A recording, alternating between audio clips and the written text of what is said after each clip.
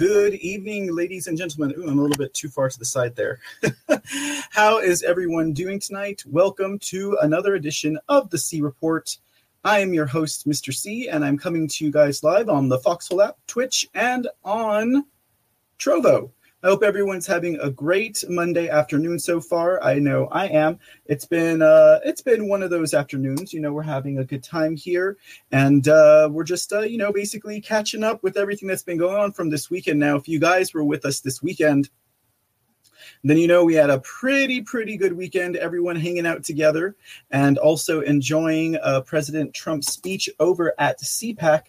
He gave quite a speech. Of course, he was running a little bit late, but hey, he's the man of the hour, and, he may do as he pleases. I have always been of the opinion that when things like that happen, they happen for a reason. So, I'm not going to complain over it or not. It was still a fun time. We had a very fun time hanging out with some of the friends and family over here on Foxhole and on Twitch. We generally get more trolls over in Twitch, but every now and then we have a few bright lights that come over and hold the light open for the rest of us. So that's always good and appreciated. Now, I apologize. I'm still getting myself set up a little bit today. Okay, so we will have we have quite a bit of Trump news to start the show off today. Man's been very, very busy. He drops a lot of statements and he does a couple of interviews. And of course, in traditional fashion, we will be covering those interviews here live on the air with you guys. In case you missed it, he had a brief interview with a gentleman by the name of Lawrence Jones there at CPAC. Now, Lawrence was part of the Fox News Network party. So that was pretty interesting. I think, I don't know. I was kind of like a little bit puzzled by how that interview was going. I kind of feel like President Trump was,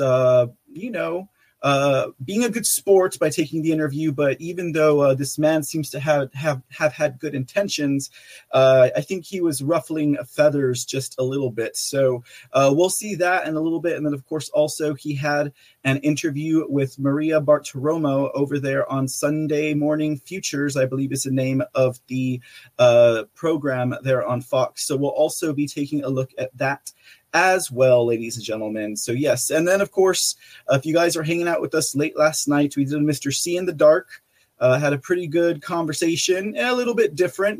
There was some headlines involved, but we steered clear of how you say les politiques for the evening and just kind of talked about some other things that are going around, I guess, than they are like political or, current events. So anyways, like I said, I hope everyone's having a great night tonight. We got some friends dropping in already. We got Texas Gal, Joy for Trump, Drailing. Good to see you all.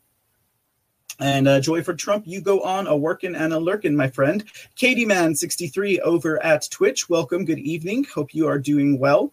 And yes, we're glad to have you in the house too, my friend. Most definitely. All right, ladies and gentlemen. So let's go ahead and before we get into the show in standard fashion, let's take a quick peek at last Friday's chat recap. We had, thank you, ma'am. Miss Texas Gal says, I'm looking good in red. It's time for the red coat rotation. So, that's why we're popping in this way. Just V was in the house last week, weaponized truth, as well as love warned, pilled by the rabbit. And the list goes on, always in Texas. Let's see, Raja D making a comeback into the C chats as well. And let's see, Tam Grau hanging out. Let's see what else we got here. Do we have? Yes. So there was some talking conversation about the whole bunker. So I did get a little bit more information on that, and I'm still securing a spot in the bunker. Don't you guys worry about it.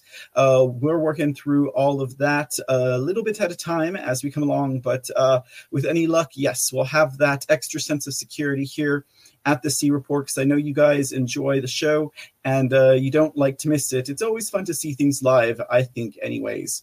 But let's see what else we got here in the house today. Let's see here. I told Matt. Yes, a lot. Looking Up was in the house. How you doing, Looking Up? Let's see, Raji. Do what you're happy with, Mr. C. Your life will be blessed. Oh, thank you. Yes, that's what I try and do, actually. Try and do what makes me happy. And, this makes me pretty happy, being here and sharing news and headline informations with other people. Let's see here. Texas Gal, evening family. Just reading last week's chat recap. We had a pretty good show last week. We did what? A whole dive into some of Hunter Biden's emails. So we were basically looking at Hunter Biden from the perspective of being a suave, high-functioning businessman as opposed to, just a crack addict and a sex addict. Now, some comments I did see in the chat to the effect of, we can't forget what he's done. No, absolutely. My point in sharing that information with you all last Friday was not to take away from any of the heinous things that he's done towards other family members or children, but most definitely just to give a broader stroke or a broader perspective over his involvement with his crime family, because indeed that is what they are. So no, by no means were we trying to diminish any of his crimes. Like I said, especially where children and even if the family members are children, it's going to count the same. If not more, I would say. But we had a gift from Tam Growl of a can of Golden Pills iced coffee, she says. Because I do love my espresso. Now, I do enjoy iced coffee as well. Iced coffee is good. I don't mind it iced. I like it hot because I feel like I get more fluid. But on a nice warm day, a good iced espresso is good. Sorry, guys, I'm just not much for the drip. It does some pretty terrible things to my insides. Service Dog Mom was also in the house. 123 SKG stopping in to say howdy. Empress Beach to you says, I'll listen to it again today. I will listen to it again tomorrow. It was amazing. Bad people come in every nationality. That was in reference to the Myron C. Fagan show that we did on that Thursday night. Of course, to me, that was a marathon type of discourse. It was 2.5 hours long, a lot of information, a lot of material, a lot of corroborative information, I would say as well. So I think, there was just a whole bunch to really kind of chew. There was a lot of fat to chew on in that report from last Thursday it was. Let's see what else we got in here. So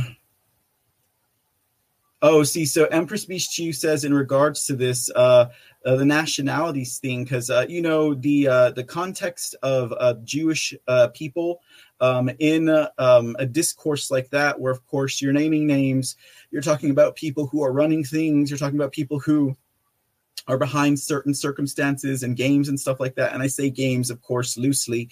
Empress Beach Chief says it was not the Jewish people. It was certain people who happened to be of Jewish descent, nor of Jewish faith. So that's the way I kind of take it too. It just so happens that the people who are doing those things, at least in that time period, because 2021, who's to say exactly who or what faith, nationality, or race, human race, right? These individuals are at this point, because we don't know, obviously, all the players and the people who do certain things and who are behind certain machinations. We can't put a blanket over them of being of a certain, descent. It's definitely people who just so happen to be of that descent, and then of course they're utilized as scapegoats. So that was a good point there, Miss Empress Speech to you. Good point. We also had the Speak Uneasy in the house, hung out Speak Uneasy last night, had a good conversation with he and the Texan. Posy for Hope was also in the house last week. Let's see what else we got. The Texan as well. When Patton arrived, he said they were fighting on the wrong side. I don't know. I don't remember. I don't quite know if I remember the context of that one, Texan, but I'm sure it was accurate. Posy for Hope, Sharon about her descent. I'm Ukrainian, grandfather raised in Poland, forced to speak Russian. Very interesting. Yeah. It's interesting how the Ukraine or the country of Ukraine, is quite a big piece of the puzzle in regards to all the stuff that's been going on with different countries, including the United States, including, bad business and bad politics. It seems like the globalists, the deep staters, however you want to call them, it seems that they really chose to make that place their hotbed, or maybe their beachhead, or maybe just their headquarters of everything that they were going to be doing to everyone throughout the rest of the world. Let's see here. Posse for Hope says, Posse for Hope gifted a ship. Oh, thank you, Posse for Hope. Most appreciated for the gold pill ship. And donations are always appreciated. We had Skeeter Burke in the house as well. And let's see, scrolling on down here. It happens to all regions of people. Don't make it tolerable. I really feel for you. This is for Posse for Hope in response. That's worse than my granddad having to write with his right hand. Oh, and I have to go back and see what Posse had said, because I think it was her family. So yeah, I mean, just because someone is from that region, obviously, we're all smart and developed individuals here. We can't simply, it's kind of like, how people have gone crazy with like this Asian hate kind of thing. Like everyone kind of blankets it all on Chinese or people of Asian descent just because we have supposed Chinese. Well, I mean, we know it's a China virus, obviously. But, people out there who are asleep take that in a different context. And then they just simply become polarized, or that group that they are targeting becomes polarized. And then just, to me, ignorant people act out flippantly. And it just does not make for a good day at all. Let's see. Skeeterberg says, I don't know if people are ignorant, racist, or just being a dick sometimes. Racism doesn't make any sense. And sometimes it's hard to tell, Skeeterberg. And so, and while this is not a comment against anyone, that's why, even though I do sometimes dabble in the realms of sarcasm and stuff like that, I generally, as a rule, try not to use it because, sometimes lines can get crossed, and information can just sound different, right? Kind of like the whole context between something in print versus something spoken. So, if people are just joking about being racist, like, you have comedians out there that use the N word. And of course, I'm not condoning the usage of that word, but context is key in everything. That can lead to some big trouble for some people. Unfortunately, if we could just take all of the anger and the hate word out of everything, that would be nice. But then I guess we'd be in a utopian society. Just be also in the house. Let's see here. The Texan, Mr. C knows Hunter's drug paraphernalia. Yeah, well, the more you know, Texan, the more you know. Okay, let's see what else we had going on yesterday. Tucker and Hunter are friends, asked Texas Gal. Yes, there was an email chain that was released. I shared with you guys, I think, twice, including last Friday, that was released over at TorySays.com, where they had information, communications between Tucker Carlson and Hunter Biden. Definitely, they appear to be more than, associates through the chain of that email, addressing each other's family in a very warm and friendly way. Give my regards to the missus, tell the girls I said hello. I hope y'all are doing well. So yeah, most definitely. And I don't know the extent to which Tucker and Hunter may still be associated with each other. I have no knowledge of that information. But according to those emails, which I think were dated back to about 2015 or so, did definitely paint the picture that they were close associates of some kind. Texas Gal says Hunter may have been used by them, but the whole truth needs to come out. If he had any form of indecency with a child, that needs to be handled. Yes, Texas Gal, that's exactly what I was addressing. That yes, there's a whole big picture, a whole big truth behind Hunter Biden that the American people have not been allowed to see. It's kind of like, I believe Tucker Carlson had done a story on one of these Asian ladies that Hunter was seeing. And Tucker painted her to be kind of just like a hussy, kind of just like, a call girl. But she was, in fact, I think like a CEO of a major Chinese company. So I don't know why Tucker would have I don't know why he would have painted her that way when she obviously had more involvement, business speaking, contractually speaking. But that's kind of the example that I'm giving here about this big picture, this whole big picture about Hunter Biden, aside from his indecencies and his crimes with children, quite possibly, as has come out on his laptop and stuff. All of that needs to be known. And, I think that's actually a pretty interesting parallel when you think about how, when it comes to people like the Clintons and the storyline, or, the trajectory of how we're saying that they've done crimes against the United States, they've committed treason, they've done all these kind of things. But then they also have, the kidnapping, the raping of Haiti, the frazzle drip, all of that other crimes against humanity stuff. That's an interesting parallel to me. It's almost as if though Hunter Biden could be the microcosm to their macrocosm. He could be the small digestible information that we can take in and we can say, oh, okay, so it is quite possible that someone could commit treason against the United States of America. And look, they also did these other things. So people can digest that tidbit. And then when the big fish come out to fry, it becomes an even bigger, it becomes even more easier for them to digest the truth as it comes out.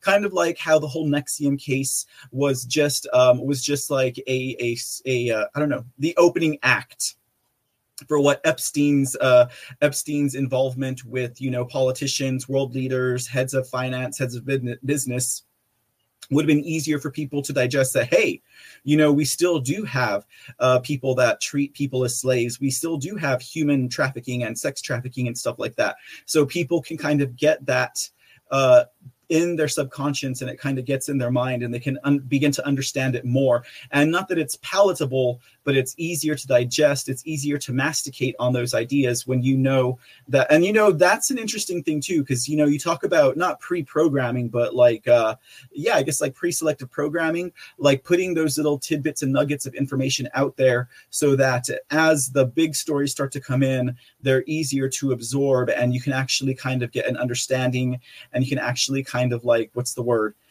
You can actually kind of not accept it, but you can face it more as being a truth that's possible, as opposed to thinking it's just outlandish and it's crazy and no one would ever do it. That's the kind of thing that comes to mind whenever I think about stories like that. So that was the whole purpose in it. Now we will be doing some more Hunter Biden stories as the week goes on. We'll probably do another episode where we look more at him. Now some more information has actually come out on him. Now I don't have those stories prepped because the stories just came out involving him in espionage. But again, those were published over at torysays.com. So I don't have those with me today. But if you guys don't check it out yourself, I'll bring it to you guys here at the C Report. Hunter may have been, okay, we read that one. Let's see. Just V says, ever since the Bobulinski interview, I've thought that Joe used Hunter's addiction against him and always fed it. They're both a POS IMO. Indeed, Miss Just V. And I would agree. And, I actually had that Bobulinski interview queued up, but, with all the information that we were releasing, I knew we weren't going to have time. Well, I shouldn't say releasing, but all the information that we were covering, I knew that we weren't going to have time to get into it. But I remember seeing that too. And of course, Bobulinski's the guy who blew the lid on how, Joe Biden was actually rather intimately involved in Hunter Biden's business dealings and also receiving a cut from his dealings, like getting money from it. Not only Joe, but also his brother, Joe's brother, Pedo Joe's brother. And so it just kind of went to show how they were all very well connected and very well knowledgeable of what was going on. And again, that just goes to prove, again, Hunter as being the type of individual who was very much adept to business, but then also the fact that illegitimate Joe lied to the American people and lied to his very, very small and dwindling voter base in regards to some of the things that he's involved in. And yes, and then of course, this whole using Hunter's addiction, like I didn't cover that article, because, when they have all of these emails and communications that are being leaked and dropped and stuff like that, you get all different kinds of stories. Like there was a story about how Let me think about how Joe might have accidentally paid for some of Hunter's prostitutes.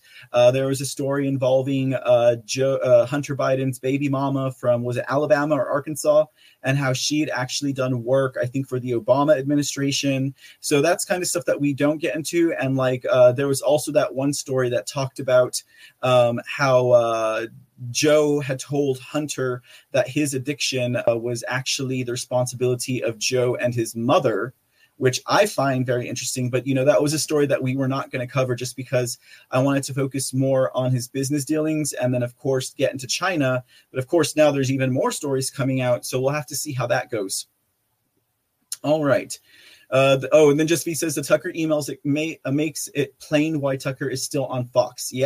Yeah, I mean, that could very well be the case. I don't know any inside baseball on that as well, but that could very well be the case. Deborah Erdman was in the house. Hello, Mrs. Deborah. Again, guys, we're just doing a quick recap of last week's chat on Friday. We talked about Hunter Biden. Yeah, and that's another good statement by Just V. I think Joe is worse than Hunter. What father would keep a known drug addict tempted all the time? None I know of. Hunter's creepy. All right. Yeah.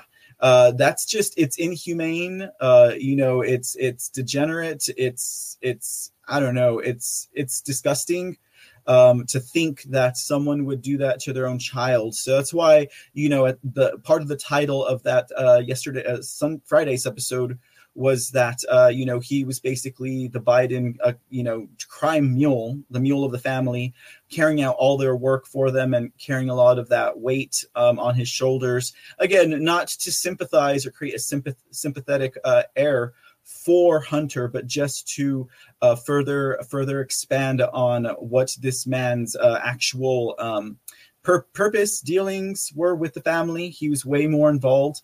And then, of course, now you guys, I'm sure, have all heard about this whole thing that's going on with Hunter Biden's artwork and how that's supposed to kind of be a boon to the Biden crime family. Interesting, very, very interesting. I'm sure there are several genuine, real artists out there who are totally pissed off because he's just capitalizing on his father's name. And, of course, that could be a very good money laundering scheme, book deals, art, stuff like that. There's always new and interesting ways to launder money, it seems like nowadays. We won't get into all of that for sure. Okay. What else we got here?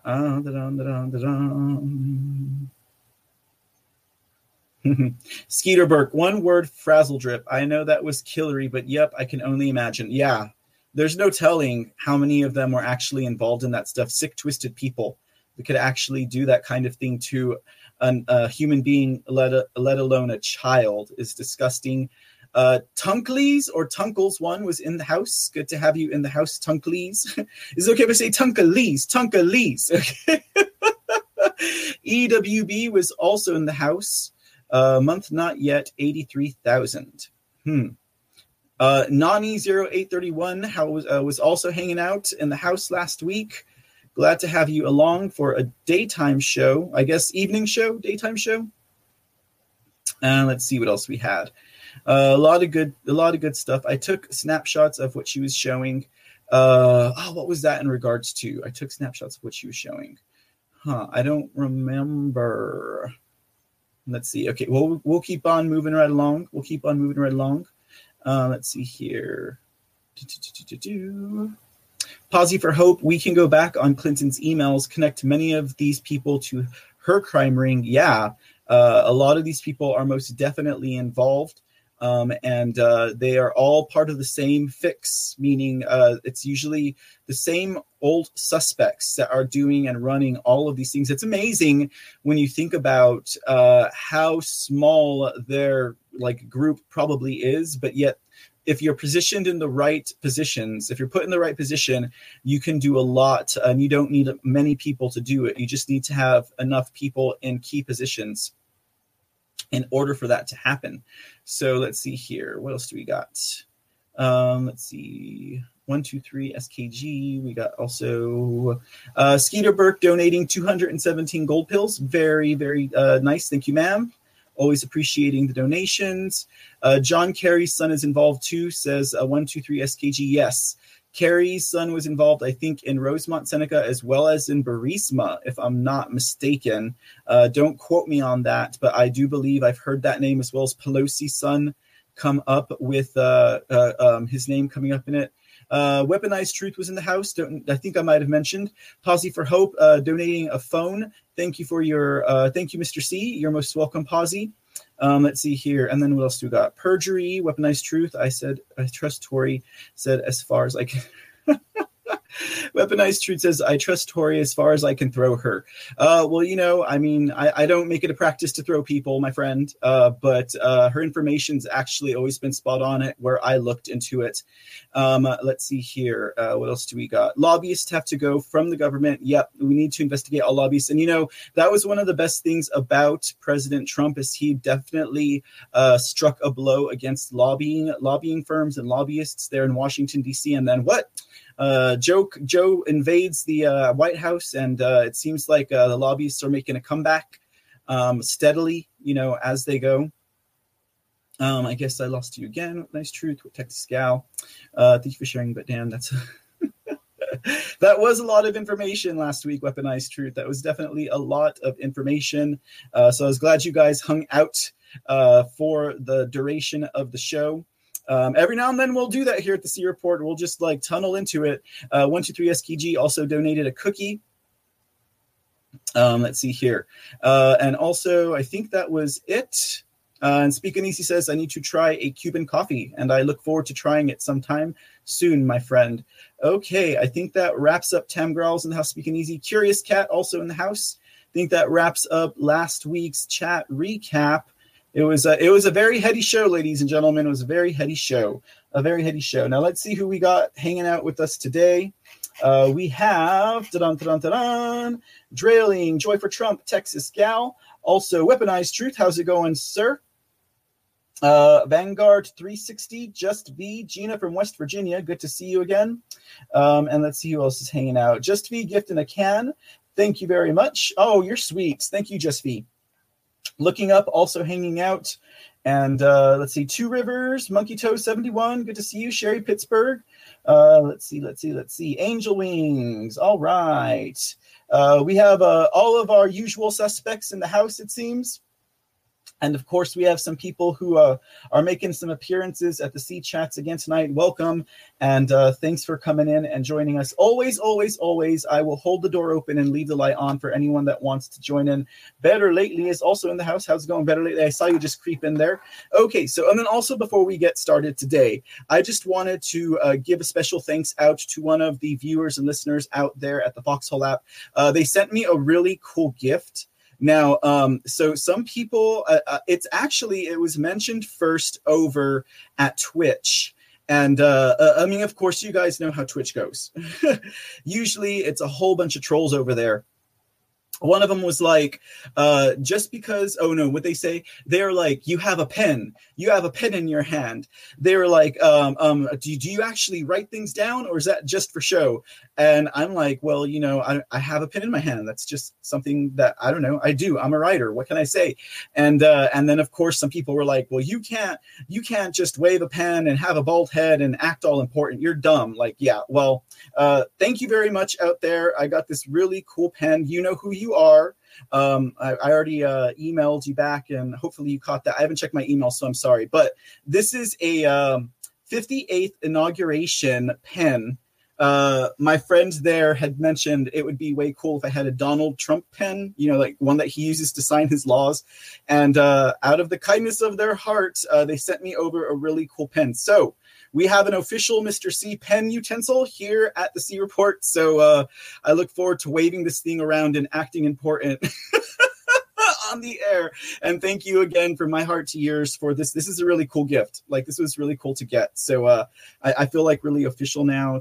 I'm probably never going to use it to write because I want to preserve it. But definitely you will see me busting this baby out here on the C Report. So thank you again, friend out there, for that. I really appreciate you. And that's a really cool gift. And I like the color blue. So that's perfect. So anyways, just in case you're wondering where I'm getting the snazzy new would you call this a prop? I wouldn't call it. It's a pen, but I don't want to waste the ink. I want to preserve its originality. So, but it'll be here with me on the show in case you guys ever see me waving it around and you're curious. But I just thought I'd give a shout out to the viewer who sent that over my way. So thank you again. I most definitely appreciate it.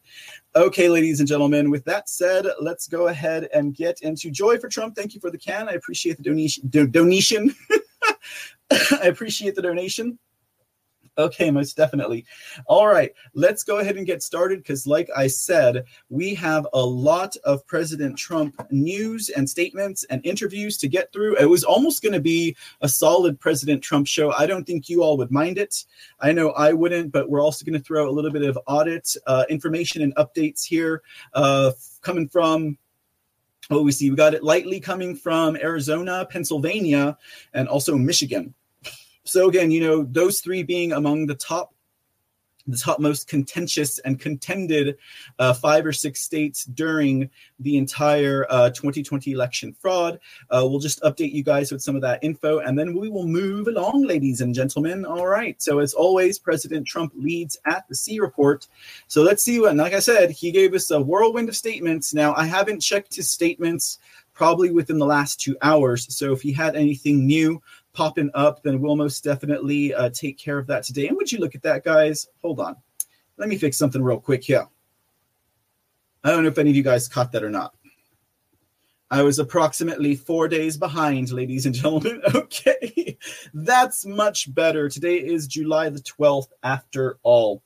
Okay, so let's see here. Let's see. First statement from President Trump, and it saith, very important that Senate Republicans not allow our hard-earned tax reductions to be terminated or amended in an upward trajectory in any way, shape, or form. They should not be making deals on increasing taxes for the fake infrastructure proposals being put forward by Democrats, almost all of which goes to the ridiculous Green New Marxist deal or Green Deal Marxist agenda. Keep the Trump administration tax cuts just where they are. Do not allow tax increases. Thinking about it, I have never seen anything so easy to win politically. Also, Rhino Republicans should stop negotiating the infrastructure deal. You are just being played by the radical left Democrats. They will give you nothing.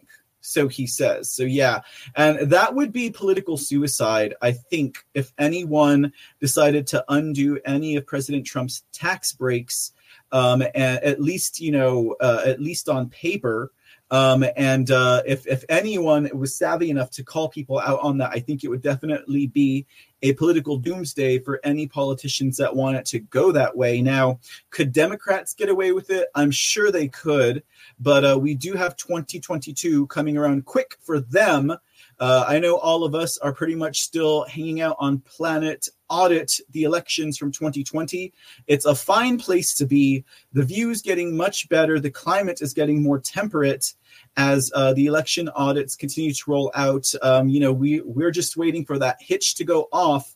And of course, doing our part by demanding audits from our elected and local officials in our own neck of the woods, and voicing to them the fact that we demand that to take place. So we will stay on that wagon, of course, because if they cannot get 2020 figured out, even with all of the new securities that they're preparing in the wake of the fraud that took place last week. And by that, I mean, of course, the election integrity reform laws, tightening down on election laws that are current, as well as batting aside any new laws that Democrats or progressives might be trying to pass to legalize the theft that they did from last election. We got that going on, of course. And then also, as we saw last week as well, the whole the new ballots, secure ballots that they're trying to introduce over in Arizona. And of course, if it goes that way in Arizona, I will not doubt that it will go that way for the rest of the country.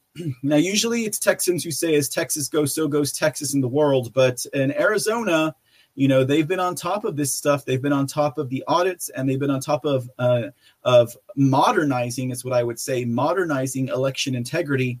See, here I am over at the C Report saying that we just need to use the hole punch method. And they and they come up with a whole brand new ballot with like 4 or 5 different security devices that will make sure that they cannot be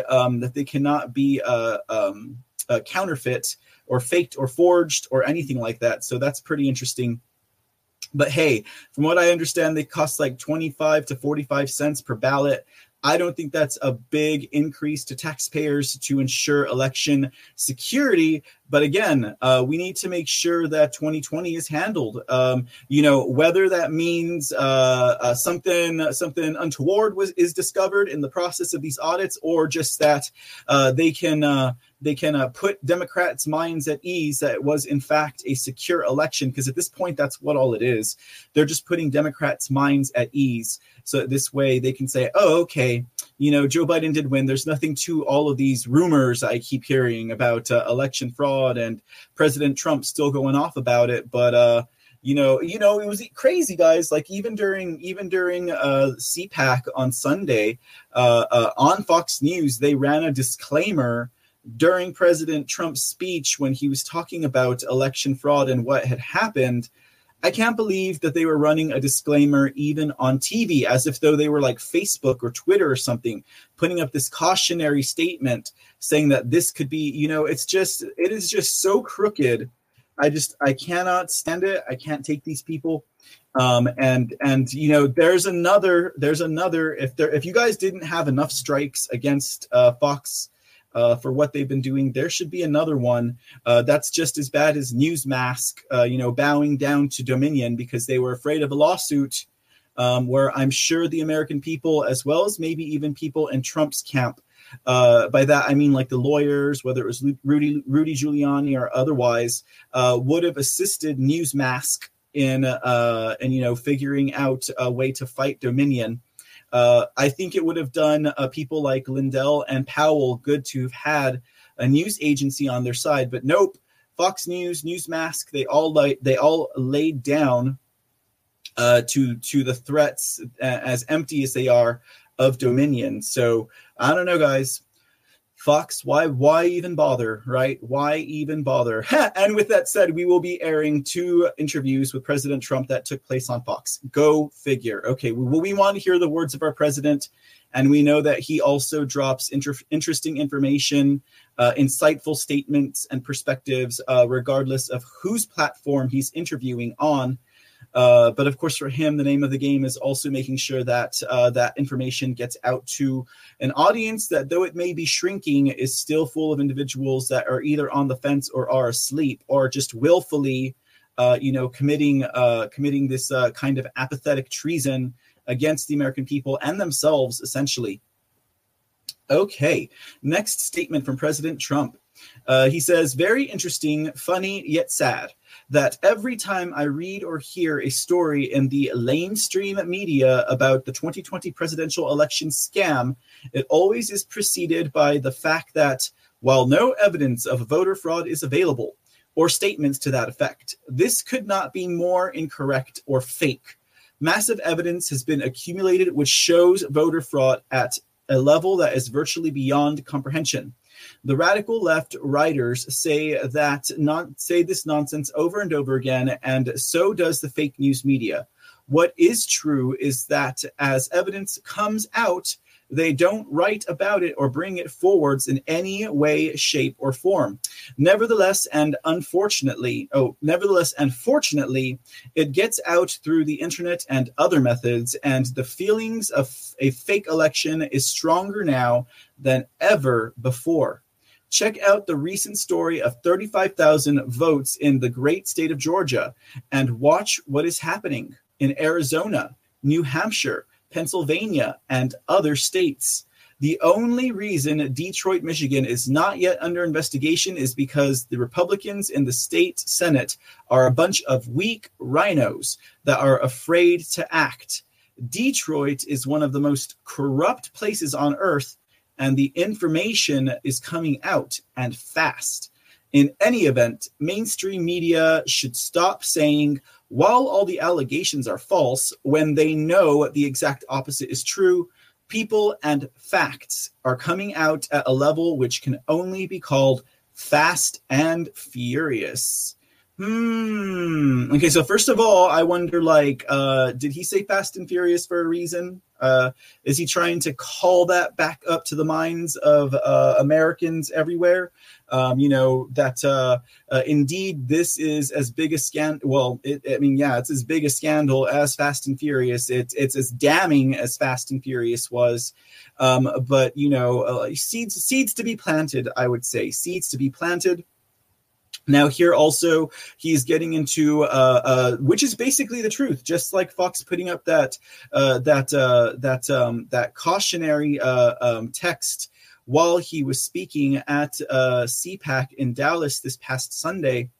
You always have the talking heads. You have all of these people in the lamestream, fake news media who are talking, who always say, there's no proof.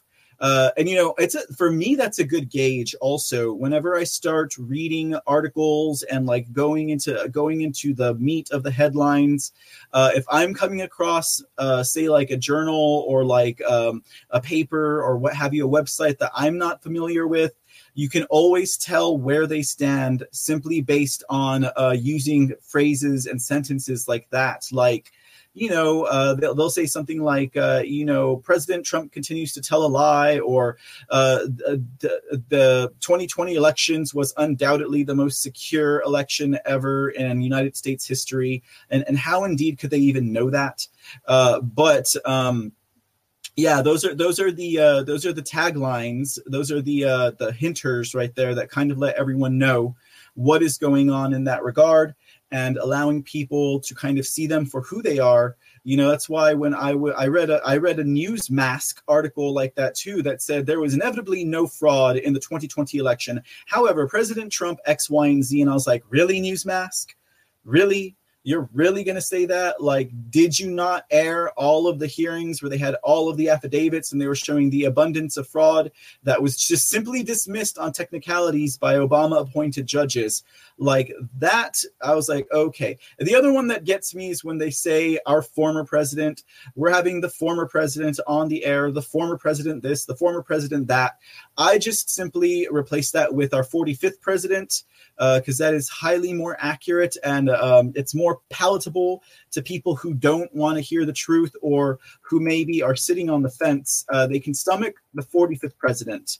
But if I were to go on there saying our still president, our shadow president, people would probably be like, this guy's a conspiracy theorist. Change the channel.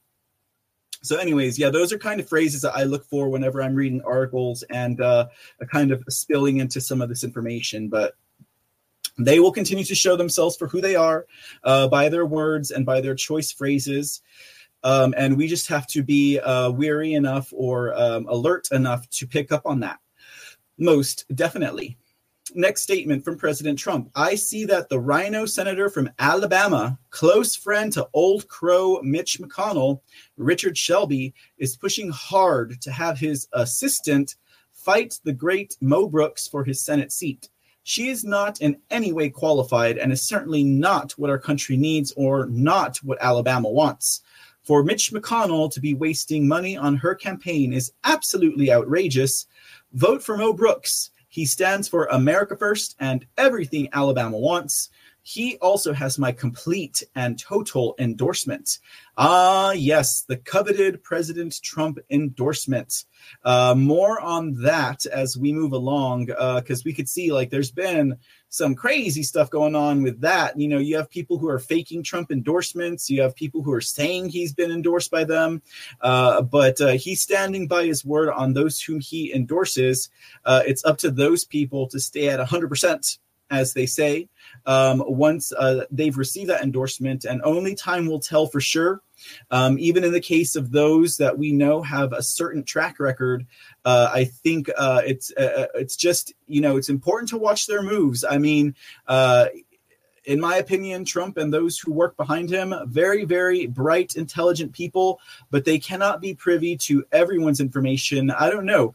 Do you think that they vet every single person that they do before they make their move? I mean, they could do that possibly. It's very quite possible. However, that takes a lot of resources.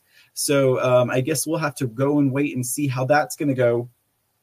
Now, was it Max Miller over in Ohio? I think he, for example, it's kind of like, kind of get a gitchy feeling from him, but apparently he'd worked with President Trump on his campaign and had known the president to a better extent than, other people do who have received his endorsement. So just going to trust, as he is the boss, he's going to trust the people that come to him to work with him.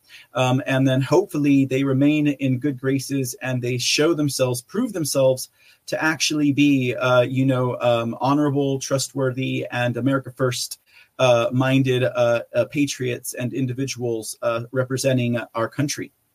Next statement from President Trump. Very proud of the campaign that Susan Wright is waging in Texas' 6th Congressional District runoff. She's working very hard, has already defeated the Democrat, and has a substantial lead to close it out on July 27th, 2021. Her great husband, Congressman Ron Wright, would be very proud of the job that Susan is doing. They had tremendous love and respect for each other. In any event, Susan Wright has my complete and total endorsement. She will represent her district and our country very well. For all of those finally realizing what a great job we did with respect to the pandemic, including rapidly filling the cupboards that were left bare by the previous administration in both the federal government and states, please also remember that it was the Trump administration that produced the vaccine in less than 9 months, many years ahead of anticipated schedule. Biden and his group just used our plan of distribution, which had started long before he took office. Without the vaccine, the entire world would have ended up like it was in 1917, the Spanish flu, where as many as 100 million people died. While we get no credit for this from the fake news media, the people know. That's why I got 75 million votes. So kind of piecing through this statement, I was trying to understand the correlation between the vaccines as well as, not yet congressman, but candidate Susan Wright. Now, Susan Wright, in her case, we know, of course, that her Mr. C, that's the correlation. Her husband died of coronavirus. I'm so silly. I apologize. That's like a no-brainer. Anyways, okay. So, but what I was going to say in regards to Susan Wright and the campaign that she's running in the 6th District of Texas. That entire election process is a good example of splitting the vote in order to weaken a good opponent, because at one point, just in the Republican primary, she was contending against about 13 other individuals who were vying for that seat. 13 others. Now, she came out on top with President Trump's endorsement just by, she's in a runoff, basically. Had she not received, and prior to receiving that endorsement, actually, she was still a little under. After the endorsement, it pushed her just ahead to get into the runoff. So I guess President Trump is now giving her a second endorsement to kind of take her across the finish line there as they wrap up that election contest. On July 27th. So that's coming up soon. But yeah, so another great example of, not a great example as in that it's great, but another solid example in regards to, having a good contender, having a good candidate, and then the vote being split by, a house full of other people who are in the same party that are trying to get in there as well, which is why I hope when it comes to, say, for example, like the governor's race that will be happening in Georgia, I'm like, well, you got Candace Taylor and you got Vernon Jones. Now, if I were in the state of Georgia, I know who my vote would go to. But regardless, I mean, what if you had another 3 or 4 good candidates and, a couple of shills who are also running for governor? That could very well give the lead to a Democrat who has no opponents. And then they could easily just, foray all of their votes into that one candidate's camp. And then it's a story that we've seen happen before, ladies and gentlemen. I just hope that people who are actually in this position and who are running for office wise up to it, and it's not a race of egos, but it's a race of what's good for the people and good for the country, or good for the country and good for the people, and that they will actually concede if necessary in order to ensure that the best candidate, and that would be the America First candidate, the constitutional minded candidate, will get in, and it's not just about ego tripping and wanting to win a race. All right, ladies and gentlemen, we have another statement from President Trump. Okay, this one says, remember when the fake news media would blast me about how well Seoul, South Korea, was doing with the pandemic? Well, now sadly, Seoul is riddled with the China virus almost beyond what other countries had to go through. They are having a terrible time of it. The media also used India as another country doing really well. We all know how that ended. They talked about these two countries in order to demean my administration, which has now been proven to have done an incredible job. I only bring this up to show how dishonest and corrupt the fake news media are. And I don't think I have to make another statement on that statement. That's pretty succinct and pretty obvious. And a final, wait, this is not the final one, but we're almost there, guys. President Trump writes, I am proud to inform you that the lamestream media has hit the lowest approval ratings ever recorded. I think it would be fair to assume that if I had something to do with it, they are not only dishonest and corrupt, they are truly, according to a recent poll, the enemy of the people.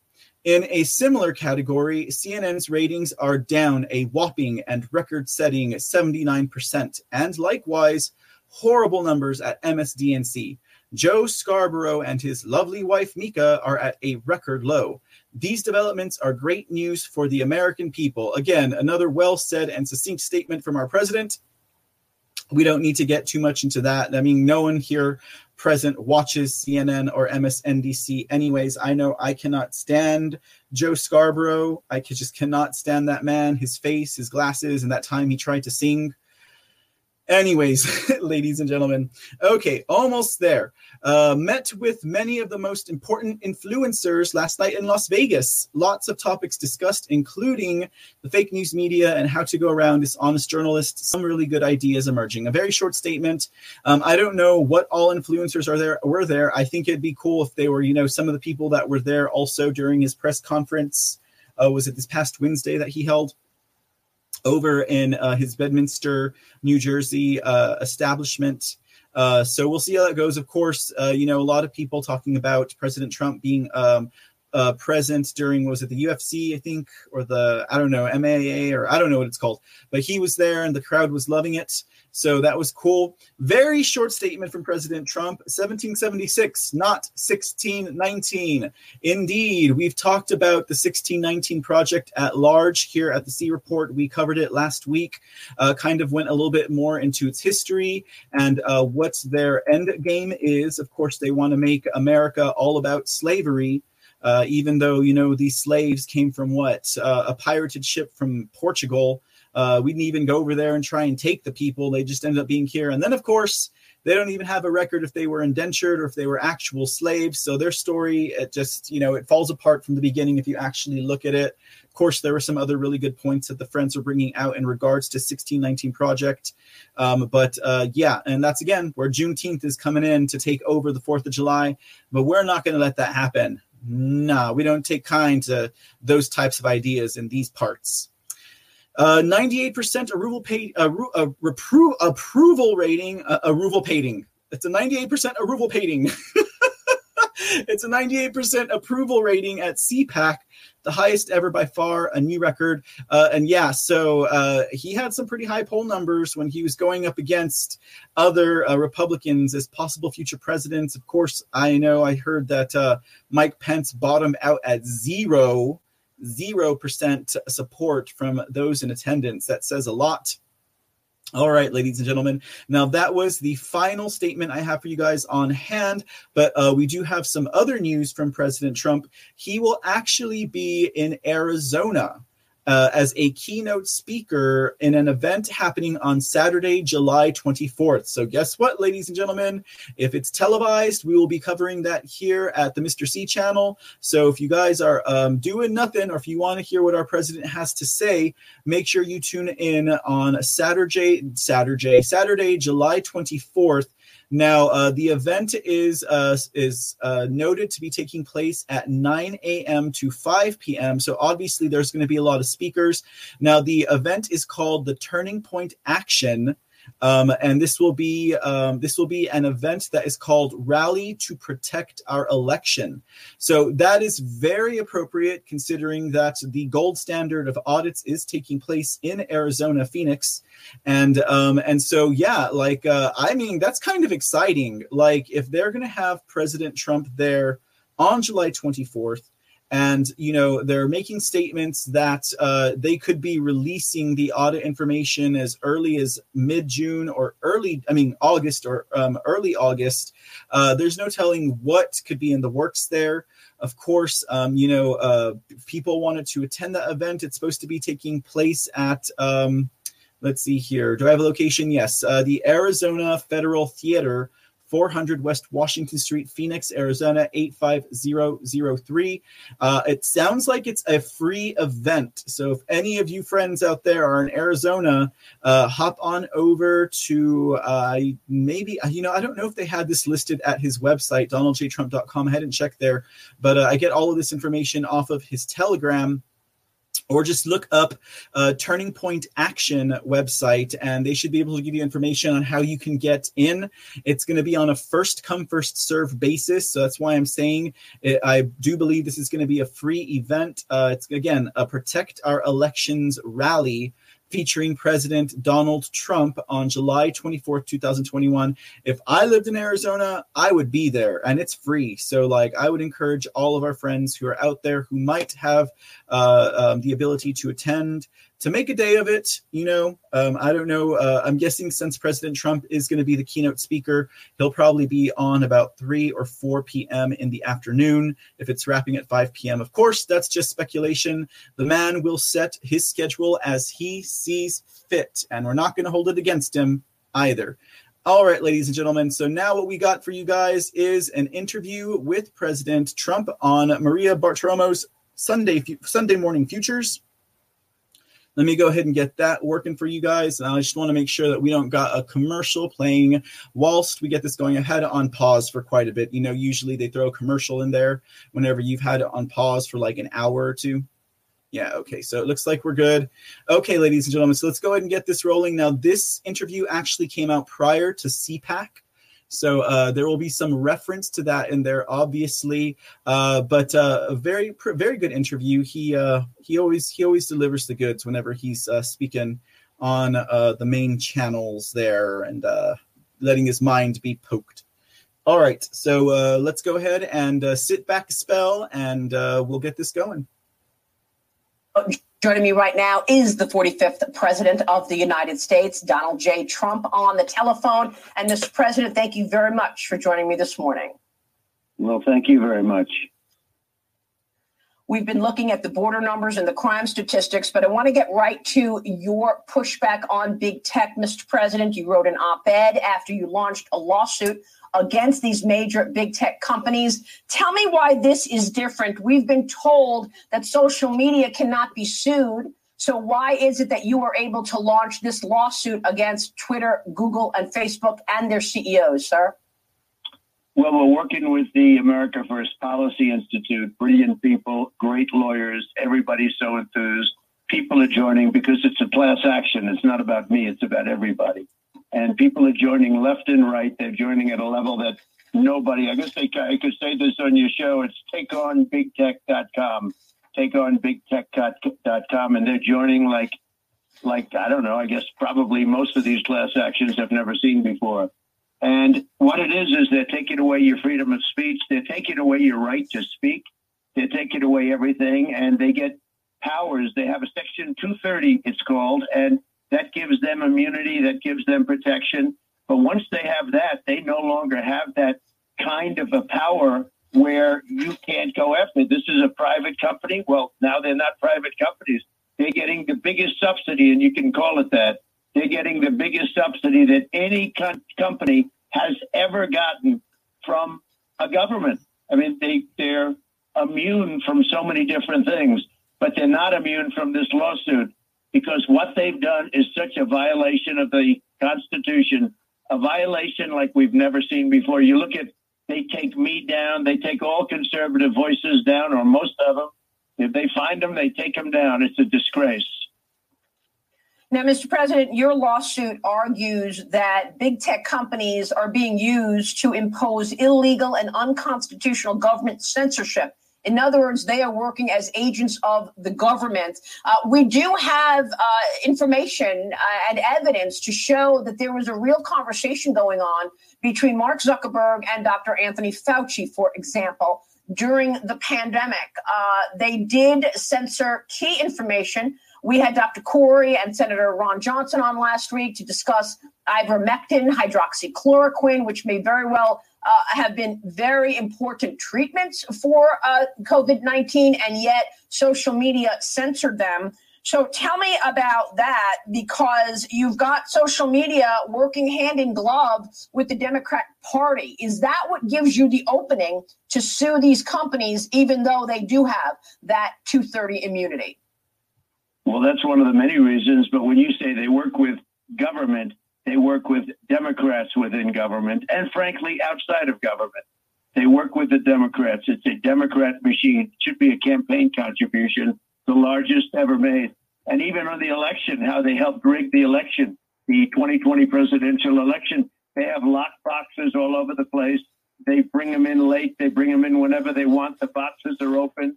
Trump has in some cases, virtually no votes within the boxes. Like we got no votes. We got 12 million more votes than I got the first time.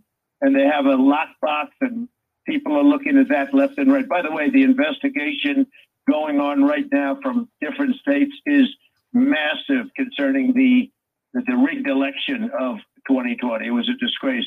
But a big part of that rigging was done by these companies, these very companies that we're suing on different grounds and on other grounds. Yeah, I want to get back to that in a moment. But, you said these companies are pushing back. And yet I had a list on this program 2 weeks ago about the biggest lies of all. That includes the Russia hoax, the phony dossier, impeachment with no crime, Hunter Biden's laptop business deals, the origins and treatment of COVID-19, voting laws in 14 states, or Jim Crow.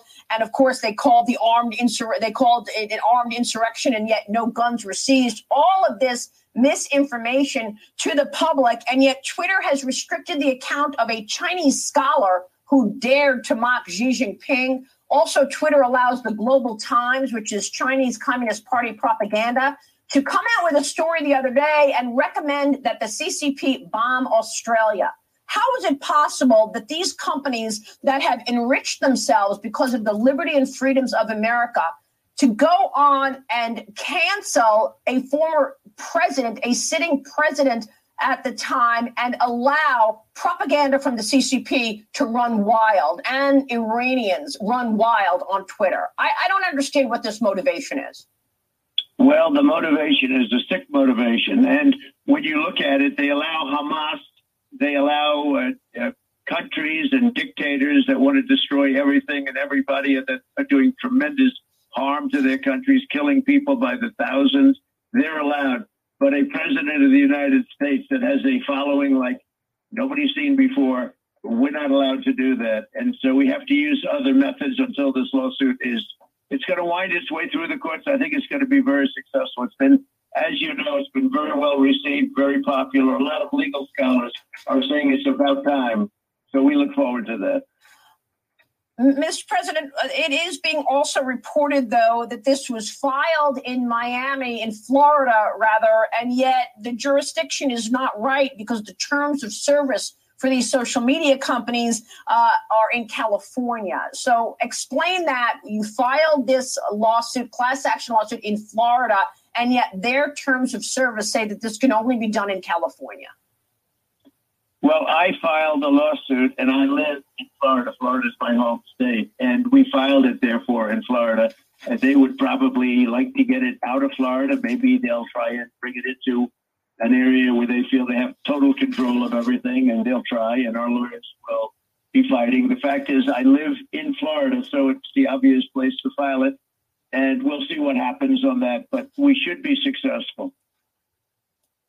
Mr. President, you just referred to the 2020 election. I want to refer you to an article in the Federalist over the weekend, and it says new evidence indicates enough illegal votes in Georgia to tip the 2020 results. This is from the Federalist. I want to get your thoughts on what's taking place right now in Arizona and in Georgia with regard to that as you continue to post and discuss election 2020. That's right. Well, the Federalist, they have 35,000 votes. And that's far more, numerous times more than we need to win that state. But there are many other things in Georgia. That Georgia was so corrupt. It was so incredibly corrupt. Frankly, nobody's seen anything like it. And you have a Secretary of State. You have a governor that does nothing about it. And they have to get on the ball. But that 35,000 votes was, and this is just one category. If you look at what's going on in Arizona, Arizona's been incredible. The state senators in Arizona have taken it to heart. They're doing an audit, a forensic audit like you haven't seen really in this country. They're going to be announcing the results. That's done by them. It's not done by me. These are great patriots. They're going to be announcing the results of that audit, Maria, I hear over the next 2 or 3 weeks. And, I would imagine it would be horrendous. But we'll see. Maybe it'll be wonderful. But we're going to see. It's a very big deal. And this is, again, done by the Senate, the state Senate of a state that looked and they watched and they saw, wow, we're being scammed. Take a look at Pennsylvania. They're now starting an audit.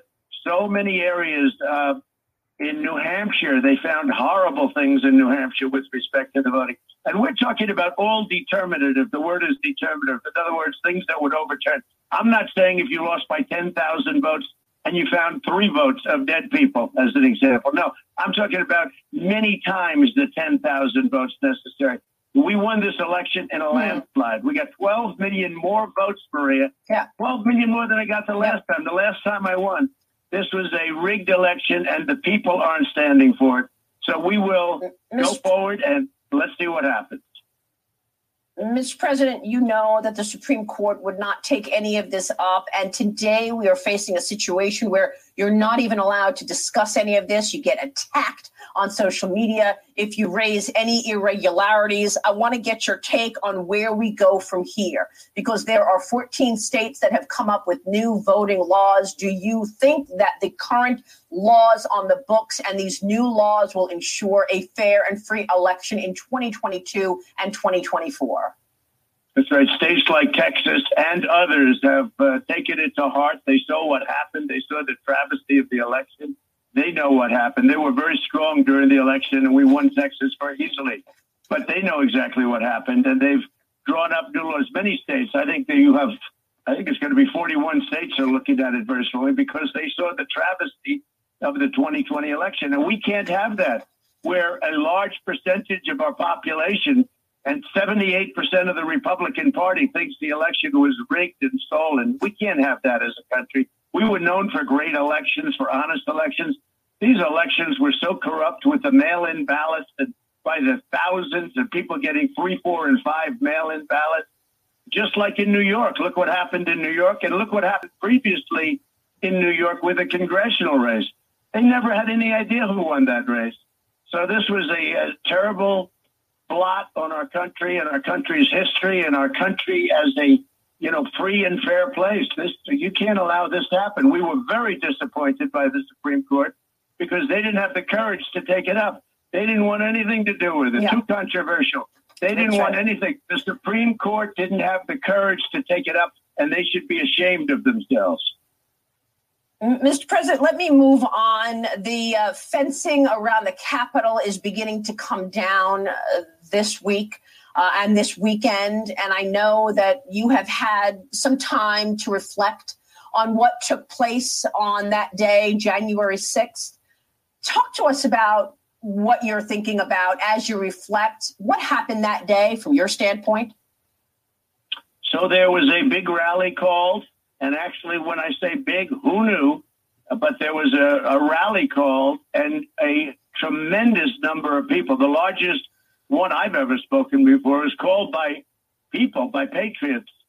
And they asked me if I'd speak, and I did. And it was a very mild-mannered speech, as I think has been. In fact, they just came out with a report in Congress, and they didn't mention my name, literally.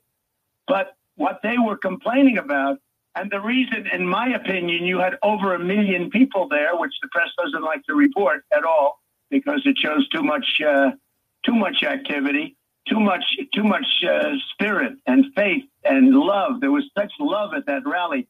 You had over 1 million people there. They were there for one reason: the rigged election. They felt the election was rigged.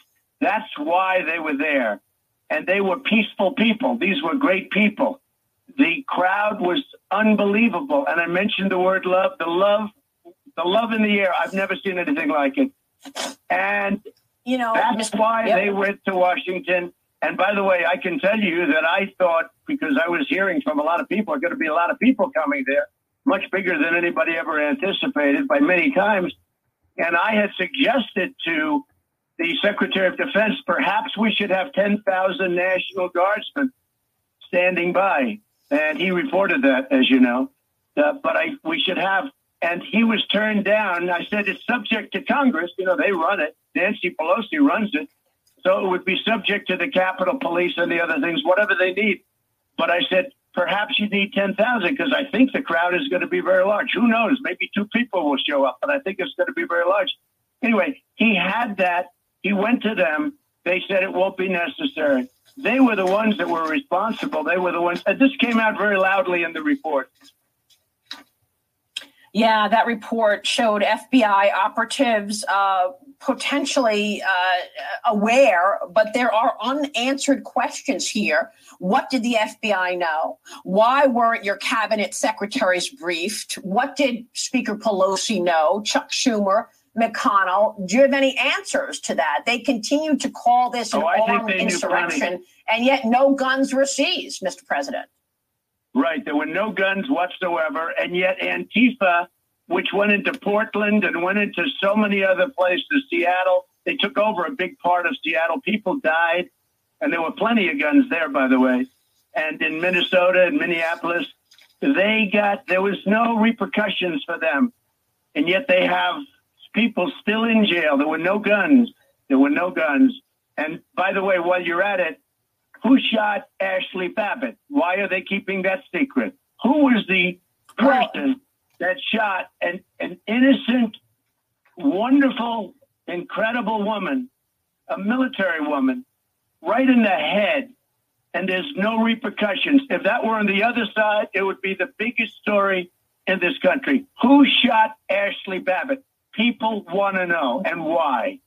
Well, that's right. And I want to talk about that because Ashley Babbitt, a wonderful woman, fatally shot on January 6th as she tried to climb out of a broken window.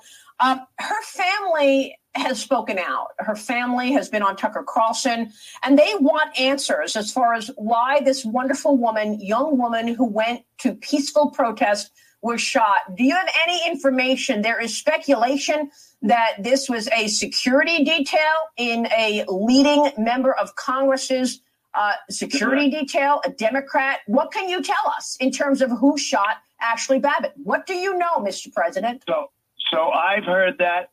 I will tell you, they know who shot Ashley Babbitt. They're protecting that person. I've heard also that it was the head of security for a certain high official, a Democrat. And we'll see, because it's going to come out. It's going to come out.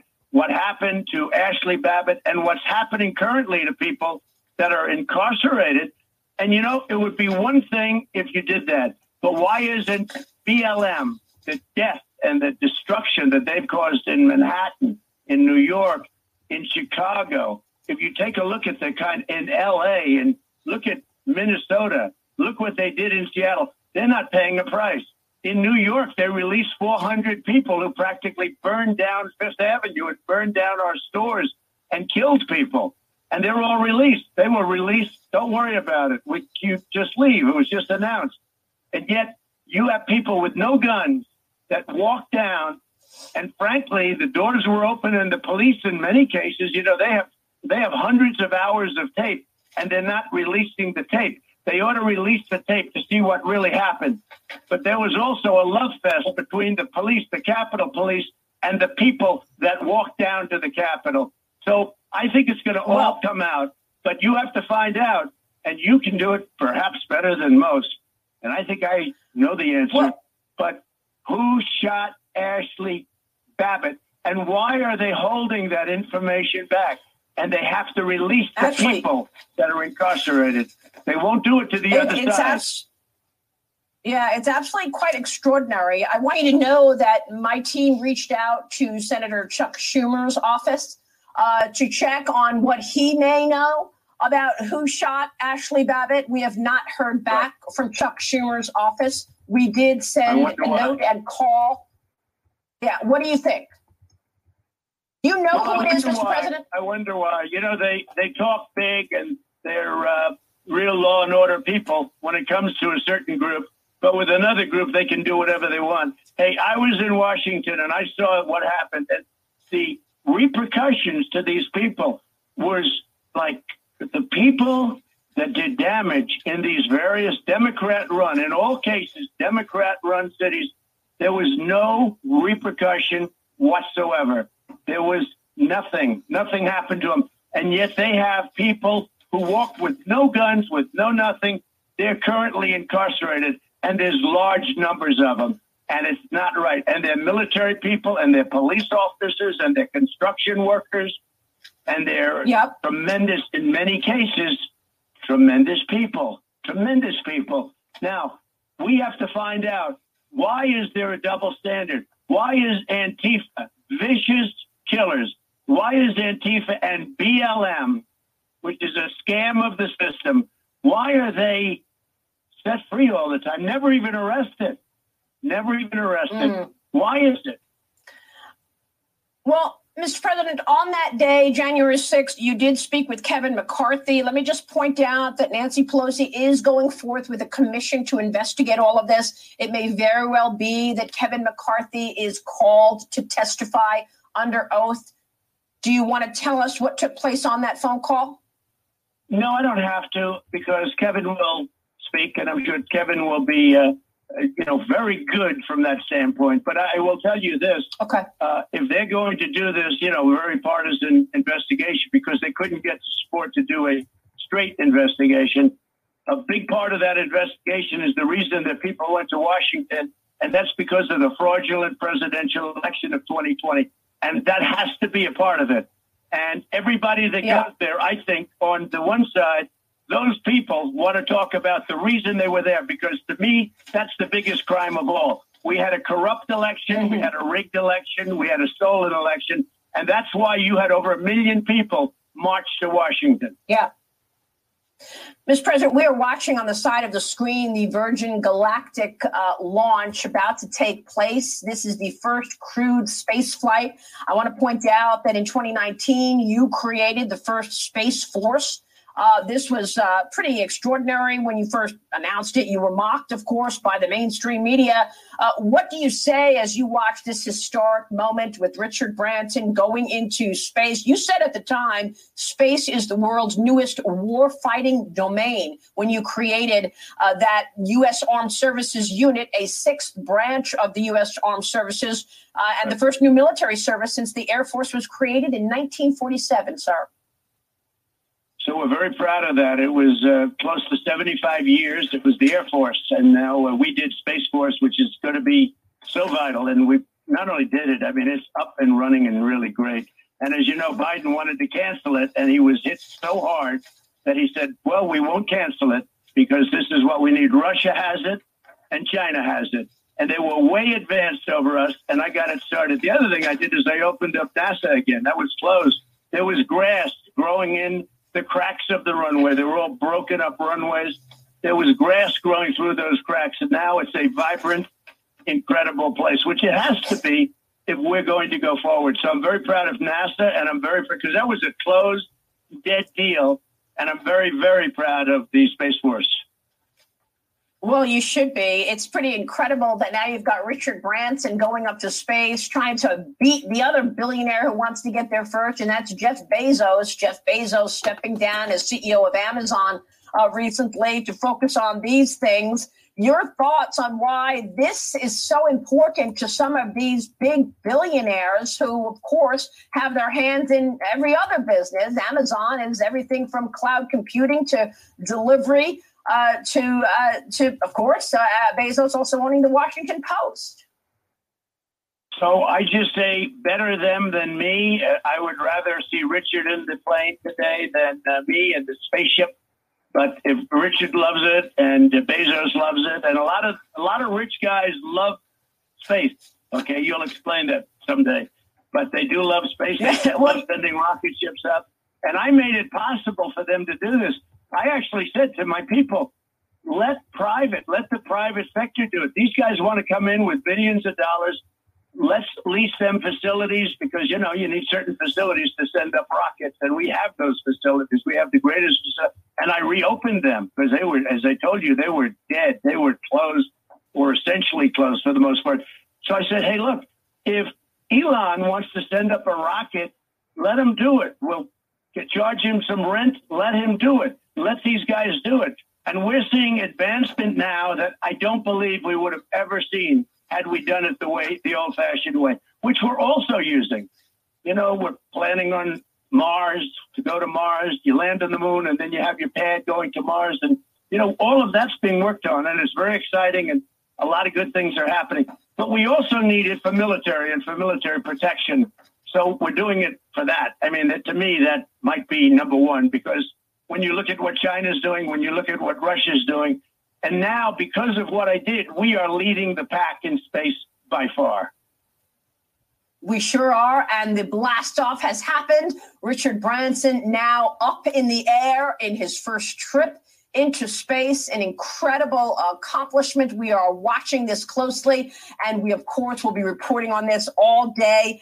Mr. President, let me turn now to that double standard that you mentioned a moment ago. Of course, we are watching the news from the Trump Organization and your CFO indicted. Of course, we also see the element around Hunter Biden doing this new business on selling art, and we're not allowed to know who is buying that art. We don't know if it's a Chinese company tied to the Chinese Communist Party, if it's a Ukrainian company after he was on the board, and yet your family is under pressure. There are stories this weekend that given the indictment of the CFO, perhaps your children are also being fingered. What can you tell us about the current state of affairs, sir?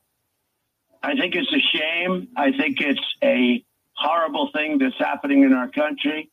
I've been under investigation since the day I came down the escalator between Russia, and Mueller and all of these different things. I've been under heavy, and they failed totally. No collusion. There was never any collusion. There was never any conversation. The collusion was, frankly, between the Democrats and Russia. And frankly, it's too bad when you look at what happens. They've weaponized this. They've weaponized so many different things. They've weaponized the IRS. They've weaponized things against Republicans, and Republicans haven't done it to them. And what it leads to is it'll be a big attack the other way also, I guess. Look, how much can Republicans stand? What they are doing, where Hunter Biden gets $1.5 billion from China to manage. He gets all of this money from Ukraine, hundreds of thousands of dollars a month to sit on an energy board. He never had anything to do with energy. He knows nothing. The great one is $3.5 billion from Russia, from the wife of the mayor of Moscow. What was that? I mentioned that in debate. Your friend Chris Wallace would not let me ask that question. He said that's irrelevant. Well, it's not irrelevant. But the beauty of them all is he's going to get $500,000 a painting. And he never painted before. He's not an artist. He's never painted. This is just a payoff. And already they're trying to say, well, isn't it lovely? He's a painter. There is such a difference, such an incredible difference. You know, I was president. I took no salary. It cost me a lot of money being president. I always knew it would. But all of the things that they've done, and the whole deal is very simple. I got 75 million votes, the most of any sitting president. Polls today show me way ahead of everybody, not only Republicans, against any Democrat. They want to do anything they can to stop that. These are dirty players, and it shouldn't happen. It's a disgrace. All right. So the question is, will you make the run again? You said that you know your answer, but you're not revealing it yet. You ready to get back in that ring and run for president again, sir?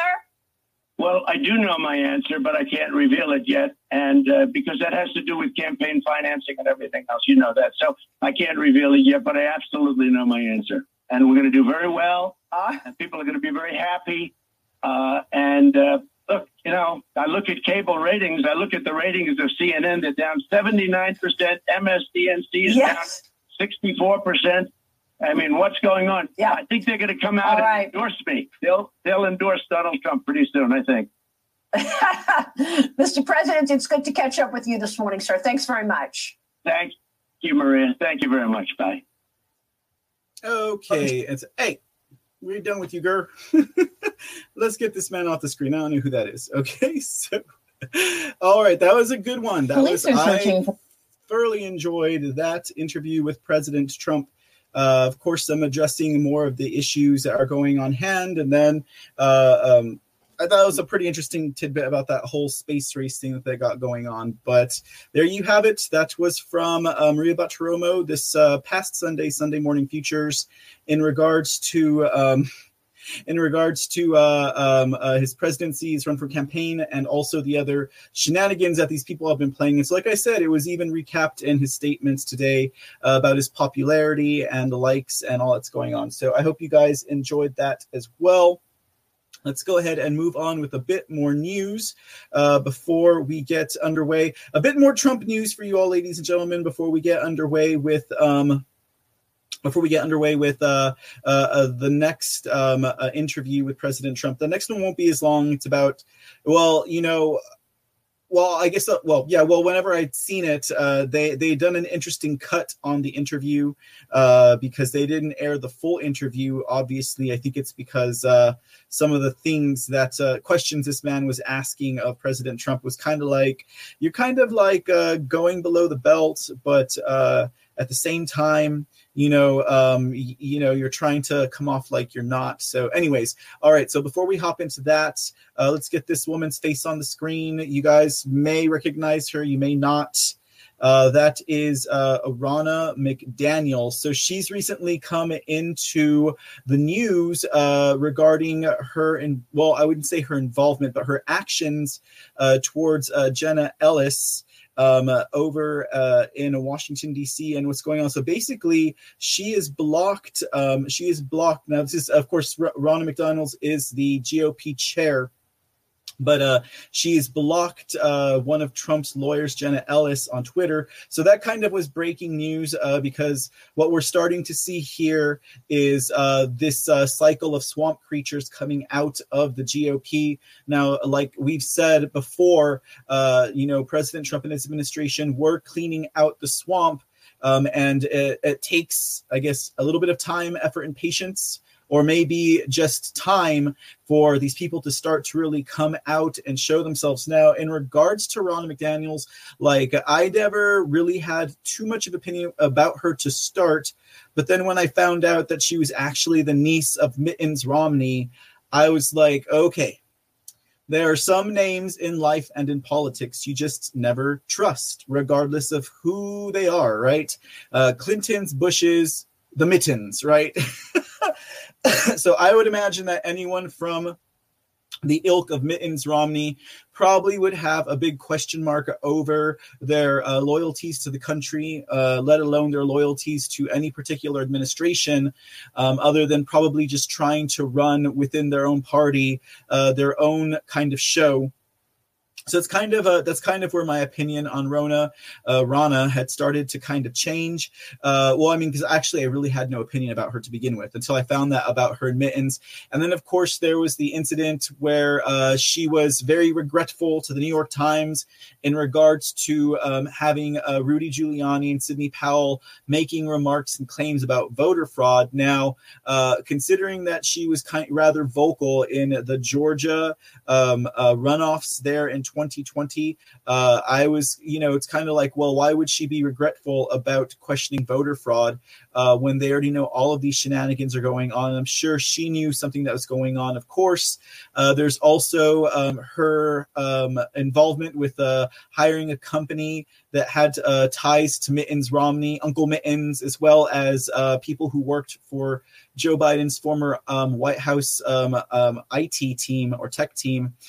So she's keeping it in the family, and she's also hiring questionable people to be the head of GOP cybersecurity. So you never know with these people, but in due time, they all do tend to come out and show their true colors. But the whole scandal, I guess you could say, in regards to what was going on between Ronna McDaniels and also Jenna Ellis had to do with a note that had been written by a man by the name of Justin Reimer. Now, he was one of the head GOP officials of the Republican National Committee. Now, of course, we already know that Trump has sent a cease and desist over to the RNC in regards to them using his name and likeness to fundraise for themselves. But here you have this Justin Reimer basically putting a stand down order on the RNC, the Republican Party, the GOP, in regards to whether or not they're going to fight for President Trump in this election fraud. Now, because that's the other thing that has come up, and that's the thing that I think most people who are Trump supporters have noted or been vocal about in regards to Trump's own political party, and that was the fact that they basically were nowhere to be seen when it came to fighting for and defending President Trump in the wake of this election fraud, the 2020 presidential coup, and also in any type of effort to take legal action, to give legal support or counsel to assist those who are already fighting for President Trump, such as Rudy Giuliani and also Sidney Powell.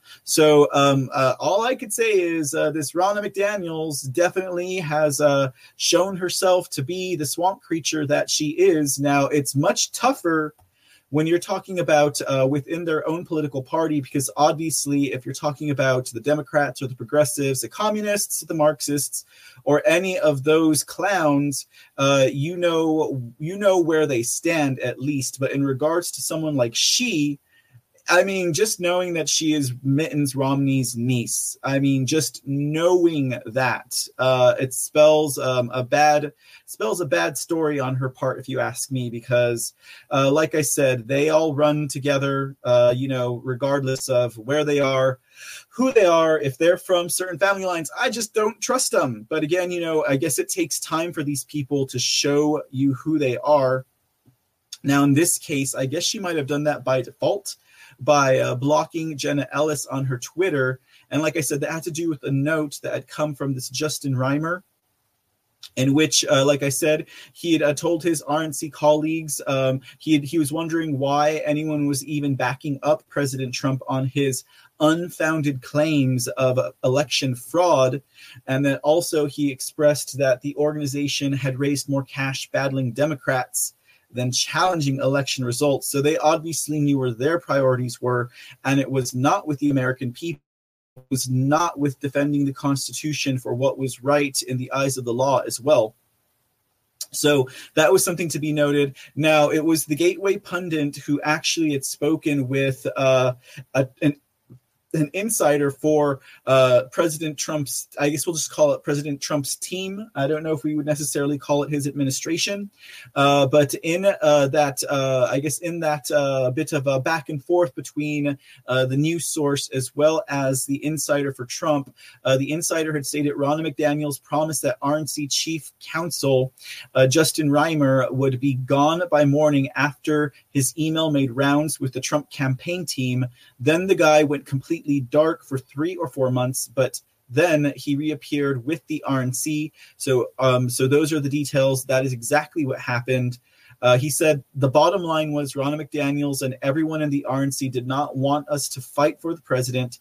They did not want to do it. That is exactly what they are not. That's exactly why were not supporting Rudy. They collected $220 million for legal fees, but no one knows where that went because they didn't spend it on lawyers. That's for damn sure. And that's what he said. He said there are reports out there that the RNC and the campaign between them collected between $220 and $240 million. The one thing that is clear is that Ronna McDaniels and her minions did not want anybody to fight for the president. And the insider goes on to relay, a story about how they had gone back into the RNC headquarters by the 5th of November. And when they went in there, it was basically a ghost town. There was like only one person present in the building, I guess a staff member. And he was like, well, where the heck is everybody? And they were not present. They were not there. And so that was speaking loud and clearly. So Ronna McDaniels got to go. Basically. So it said, and again, like I said, this boils down to all of this coming out between Jenna Ellis and Ronna McDaniels. And of course, Jenna firing back about how Ronna is basically, afraid to admit these lies. They don't want to face their own truths. Okay. So Mittens Romney, his niece, seems to be getting into a little bit of hot water here. And I'm sure that more will develop in this story as the week goes along. If it's worth mentioning, then we will most definitely bring that to y'all's attention. But, again, like I said, these truths coming out, they're making it self-evident for themselves and for others. But all you had to tell me was that was Mittens Romney's niece. And right away I would have been like, yeah, I don't trust this foo. But of course, she's got herself entangled into other things as well, too. So that's just some quick news on Ronna McDaniels. Now what we got, that's the RNC. Yeah, we're not going to talk. We already talked about them. Okay, let's get to these two cats right here. Now this here, okay, so this is another story in regards to how President Trump's endorsement can really lend a hand to America First candidates and really strike a blow against those who oppose, nay, those who backstab, those who do not stand with the American people or for the Constitution. Now, pictured here, we have one Lisa Murkowski. That would be this Viper snake woman right here, And then, of course, Kelly Shibaka. I think I'm pronouncing that name right. Now, Kelly Shibaka will be running against Senator Lisa Murkowski, the one who headbutted with, Dianne Feinstein, where she was put up against the wall. Now, you can tell that Lisa has not aged well.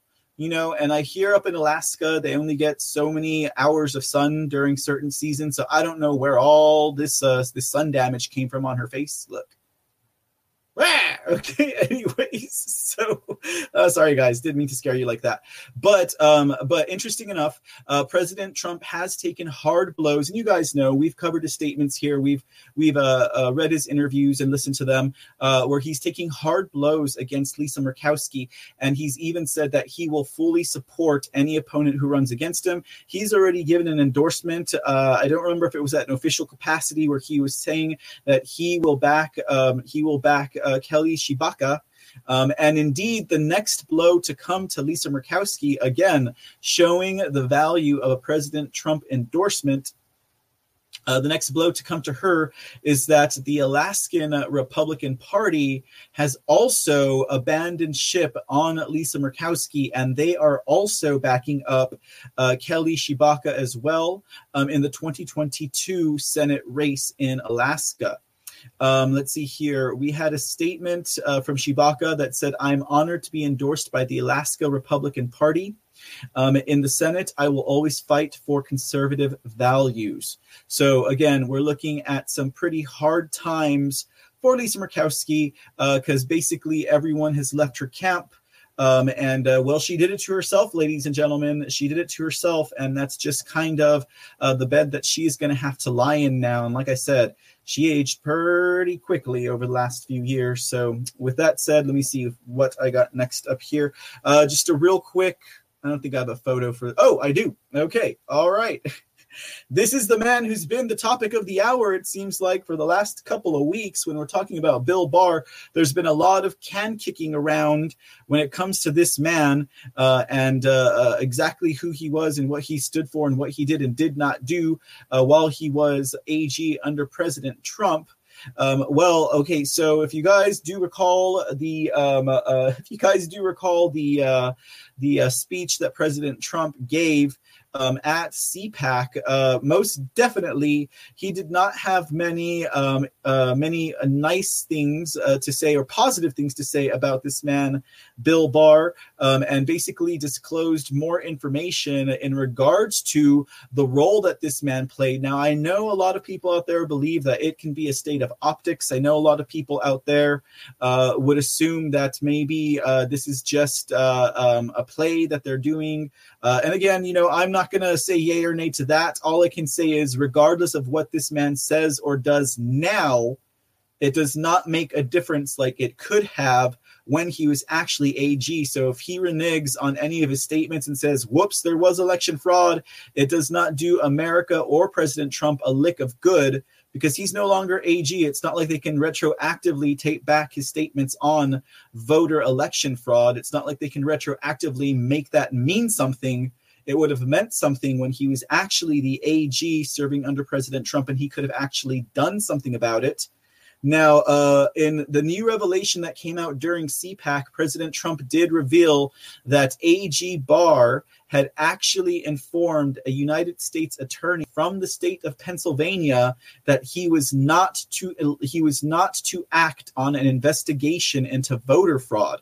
So he sent a note. Now, of course, we don't have a copy of that note and or that statement, and I don't think it's been released, but President Trump did say he received such a statement, and anyone interested in seeing that statement would need to contact that Pennsylvania a U.S. attorney who had basically, I guess, blown the whistle on what Bill Barr had instructed him to do.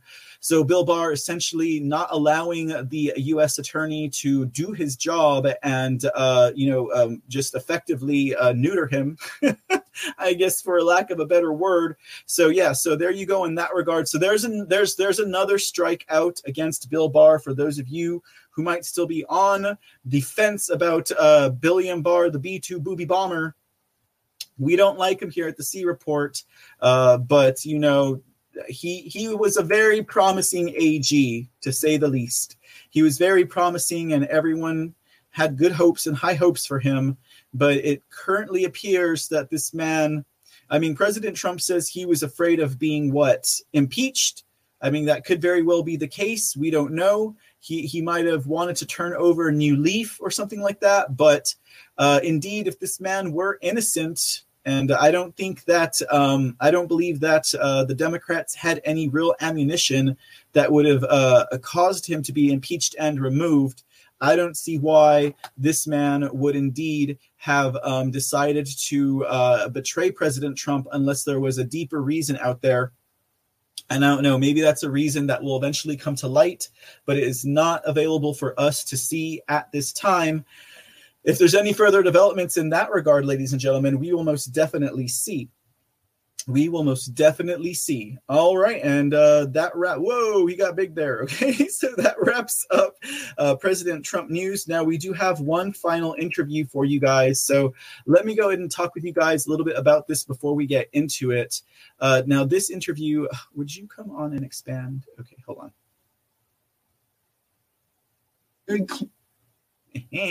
All right.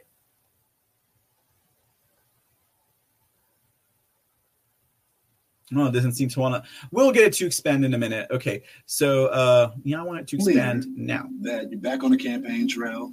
You're headlining the event today at CPAC. Ooh, rats. Okay. Oh, well, we're going to play it either way. So, okay, so let's go ahead. Let me see if I can't do this real quick. So this interview, when I first came across it... Very clear. There we go. That's better. Back up. Thank you. Okay, so this interview, when I first came across it, now this is Lawrence Jones of Fox Nation holding this interview with President Trump at CPAC. They had it segmented on, I think it was Fox and Friends or something like that. And so the interview's cut on the Fox and Friends version of it. It starts off with the hello, and then it gets into like basically the violence that's going on around the country. So they totally took out any of the part of this interview that had to do with election fraud and other things. This Lawrence guy, this Lawrence Jones, states that it was a jovial conversation. But I think as you guys will see, it was not exactly that. And again, you have Fox putting up these advisory plates regarding President Trump's speech on election fraud. And then you have them cutting out a lot of information from this type of interview. Now, it's 15 minutes here. I think the one that they put on Fox and Friends ran about maybe 8 minutes. So we'll get to see the entire interview minus the "Good evening, Mr. President. Thank you for joining us," because they cut that out in this interview. But here we go, guys. Just a real quick one again from CPAC this past Sunday. President Trump speaking with Fox Nation. Very clear that you're back on the campaign trail. You're headlining an event today at CPAC. You're giving interviews again. Rallies are back on. So I think it's safe to say that you're running again for re-election. So what's the... Well, I'm glad you said that, Lawrence. That's very nice. I appreciate it. You know, we have had a tremendous reception, and people have asked for the rallies. They've asked that I come to CPAC. I've been at CPAC numerous times. We've done well here, and the crowd is fantastic today. The enthusiasm is incredible. They feel that we got rigged on an election. There was a rigged election, and they feel... And I think what it's done is it's really inspired people, because we can't let it happen again. And they want to get to the bottom of what happened in 2020. And so do I. And we're very close to doing that. So what do you mean when you say they want to get to the bottom of it? I think it's fair to say that the media treated you unfairly. I think it's fair to say that there were some irregularities. I think it's fair to say that you weren't treated, so well. But when you have your judges that go out there and they say was it Rudy's fault for not making that case to the court? No, it wasn't really. They made the case, but the judges didn't want to hear it because they didn't want to make a decision. Now, we have cases right now, as an example, in Georgia that's going along unbelievably well, that's very big, and they're willing to listen to the evidence. They didn't listen to evidence. They just ruled. In many cases, we had Democrat judges. We were very disappointed. We had almost 20 states go in to the United States Supreme Court, and they didn't want to hear it. The United States Supreme Court didn't want to hear it on Those an were election. judges that you appointed, too. And some that I appointed and some that I didn't appoint. And we have some that are very good, and we have some that aren't good at all. But what's happened, look, the other night in Georgia, they found 35,000 votes. Also in Georgia, 101,000 votes that should have been deleted, that should have been knocked out. I said, why didn't you do it before the election instead of after the election? Votes that should not have been there on the voter rolls. And it was a very close election. What's gone on? Take a look at what's happening in Arizona. Look at what's happening in New Hampshire. Look at what's happening in Pennsylvania, all over the country. So we'll see what happens. But Mr. President, is it fair to say that it's time to move on because there's a new election coming up. You got midterms coming up, 2024. What's the agenda for 2024? Because that's what your people want to hear. Right. No, well, I think they want to hear both. You have to move on, and nobody looks more to the future than I do. But people don't want the same thing happening as happened in 2020, where you win an election and even win it by a landslide, and they take it away. They rob it. They don't want that happening. And a lot of people say, let's move on to the future. But a lot of the smart people say, no, you have to find out what happened because we don't want it to happen again. Can you do both at the same time? Oh, yeah, continue to absolutely. investigate. So what's going to be your agenda? Well, my agenda is all of the things that I did. We had the greatest country, the greatest economy. We had a border that was the best in the history of our country. We had an incredible deal with Mexico and with various other countries, as you know. We had Honduras and Guatemala, El Salvador. They were all taking back the prisoners that they were sending us. They used to send us people from their jails. Now they're doing it again. They're emptying their jails into our country. We had the strongest border we've ever had. We had the best economy we've ever had. We had the most people employed in the history of our country. This was just before the Chinese plague came in. The China plague came in, and we had to start all over again. And we did it all again. The stock market, when I left, was higher than it was even at the height of the great economy. But when you think of it, we had 160 million people working. We rebuilt our military.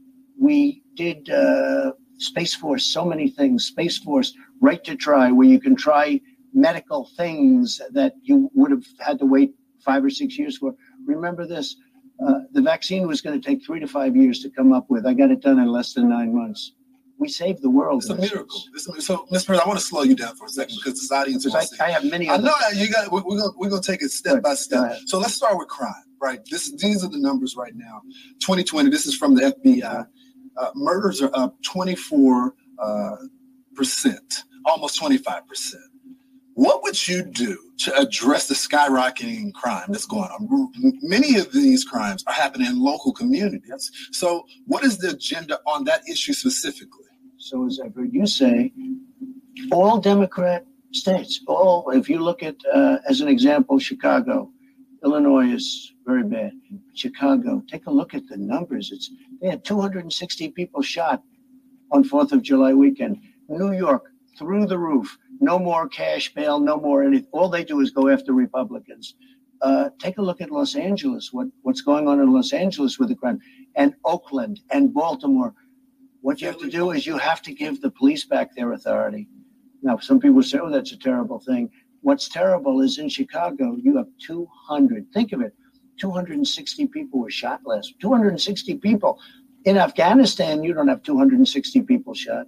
In fact, by the way, in the last year in Afghanistan, we didn't lose one soldier. And I started the move out. And I don't like what's happening the way Biden's doing it either. And I'd love to talk to you about it because it's not good. But we didn't have a person shot. We didn't have one soldier killed in Afghanistan for over a year. And you have 260 with many dying in Chicago. And New York is through the roof. The crimes, the shooting, what's going on in New York. New York is totally out of control. You have to give the police back their authority. So, Mr. President, I want to dig deeper into. The police can stop this. They can't stop this. The police are afraid they're going to lose everything if they go after somebody.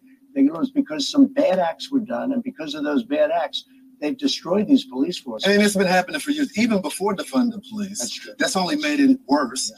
So, Mr. President, you allude to what I talk about them being liberal cities, but I also follow up by saying, where are the Republicans taking those seats back? Why isn't there any Republicans in these local communities? They're begging for help. Is there an opportunity there? They've been Democrat for 100 years. You look at New York, you look at Chicago, you look at some of these cities, they've been Democrat run and badly run for 100 years. I mean, it's the way it is. The Republicans fight. In Baltimore, we had a great young representative who was fantastic, African-American woman. She didn't make it. Didn't quite make it, but she's fantastic. It's almost like a habit. You put a Democrat in. And I'll tell you what, we did. You won some Democrat states, Democrat cities, because you went in there and did the work. Correct. So what were you able to do that they're not able to do? Well, we did very well, as you know, with the Hispanic and with the African-American vote. Records. We did records with these votes. I was able to convince them that what they've been doing in the past was wrong. I got criminal justice reform approved. That was a big thing, Lawrence. Nobody thought they could do it. Obama couldn't get it done. I'm not even sure he tried that hard, frankly, but he couldn't get it done. Nobody could get it done. We got criminal justice reform done. That broke the ice to a certain extent, and we were able to get tremendous votes. Also, the minority, every minority group, they want law and order. They want police. They don't want to be accosted. They don't want to be shot. And that's what's happening. And we can't let it happen. Can I ask you a question? Because, you know me, I keep it real. Right. I was critical of some of the outreach methods that were used as part of the campaign. I thought you did a phenomenal job. Some of the outreach advisors, because I didn't think they were doing a good enough job. Yeah. You had a message always that you're a builder, right? Could you have done a better job communicating that message into the community? You had a lot of gains with the Latino community, a lot of gains with the Black community, but did you think you missed the opportunity there? So I did much better than most with the Absolutely. African American, and I did better than everybody with Hispanic. If you look at Texas as an example, the border towns, nobody's ever done since the Civil War, they could say Reconstruction, since the Civil War, nobody's done what I did with the border towns, mostly Hispanic, 80% Hispanic. I mean, we did really well. Don't forget, I got 75 million votes. That's 12 million more than I got last time, and it's more than any other sitting president in history. And we did better with the African American community. Now, the numbers are still relatively low, but we did better. But I believe that we have to give back, and I think everybody's agreeing with me. We're not defunding the police. We have to give them back some authority to stop the crime.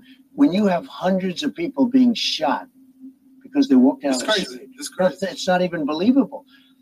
You have some really bad leaders in these cities. De Blasio is a disaster. The man is a disaster. The mayor of Chicago, it's a tough situation. Let me get your comments on culture, because there's a lot going on within the culture, and you were a culture warrior. You didn't mind taking it on. A lot of things happen in the schools. We saw it in the colleges. We saw it on the university campuses, even some of those private schools. And now it's making it from the high schools to elementary school. What is the conservative response to this anti-American sentiment, not teaching all of history? What do you say to that? It's the exact opposite. It's called 1776. It's the exact opposite. We love our flag. We love our country. We salute our country. I rebuilt the entire military. I rebuilt in a very short period of time. Our military was so depleted, so terrible. We rebuilt it in a short period of time. We love our country, and we honor our flag, and we honor our heroes. We honor George Washington. I mean, they're taking George Washington's name off of schools in San Francisco and different parts of the country. What is going on? It's crazy. Abraham Lincoln, they want to take his name off 3 schools on the West Coast. And I say, what are these people thinking? It's almost become, in my opinion, a sickness. There's something wrong. You think it's out of control? Let's talk about the economy.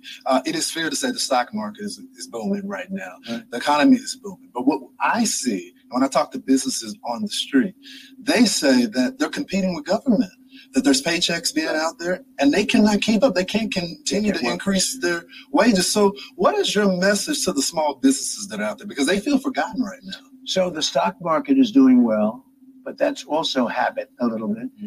That can change very quickly because inflation is going to become terrible. When I left, it was $1.87 a gallon for gasoline. Now it's $3.50, and it's going to go much, much higher. We were energy independent. Within another month or so, at this rate, we will not be energy independent. We're going to need Russia, Saudi Arabia, the Middle East. We're going to need all of this.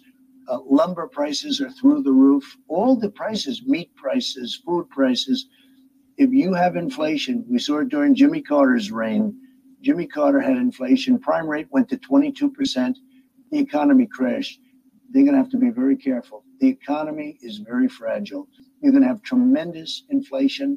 And if you have inflation, only bad things can happen. Let's talk about national security a little bit. I saw the president. He was stumbling with his notes. He talked about that he had to be briefed a little bit more there. He didn't know what to say.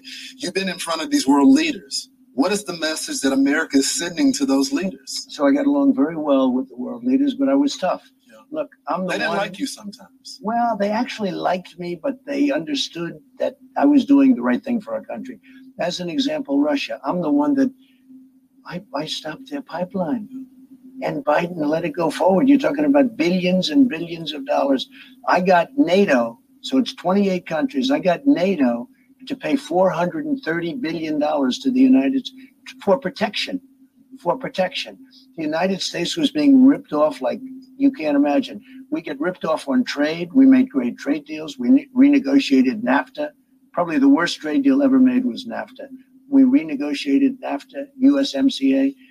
We got things done, and we were respected by other countries. As an example, if you take a look at Honduras, Guatemala, El Salvador, they wouldn't let us bring people back. They'd send MS-13 into our country, and they would send them. This wasn't just, they would send them. They didn't want them. They wouldn't let us bring them back. I said, we're going to stop payment to them. How much is it? $500 million a year. Stop payment. Within 24 hours, they accepted everybody back that we didn't want, and there were plenty of them. But they're not respecting us anymore. In Alaska, China talked to us. They're lecturing us. Now China, Russia, these countries are lecturing us. This never happened with me. They shoot thousands of missiles at Israel. That never happened with me. That would never have happened with me. Mr. President, I got one more question for you. This is my last question for you. I've been reading these polls. I know sometimes you go back and forth with the polling, but I found this one interesting. Gallup's conducted a poll in September 2020. This is what the poll said. 56% of Americans said they were better off.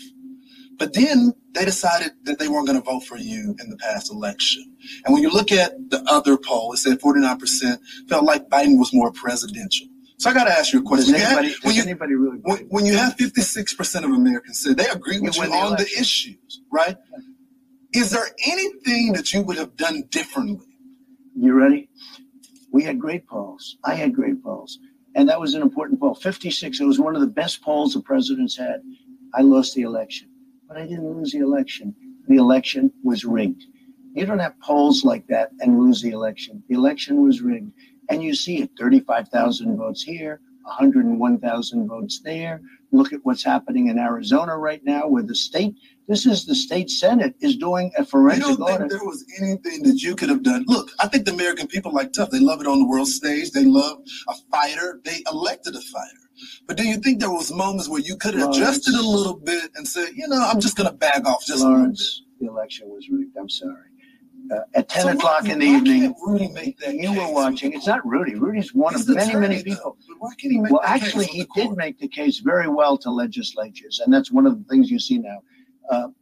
We had judges that didn't want to hear the case, a lot of Democrat judges, but they didn't want to hear the cases. The Supreme Court didn't want to hear the case. We had almost 20 states that said the election's bad, here it is. They didn't want to hear.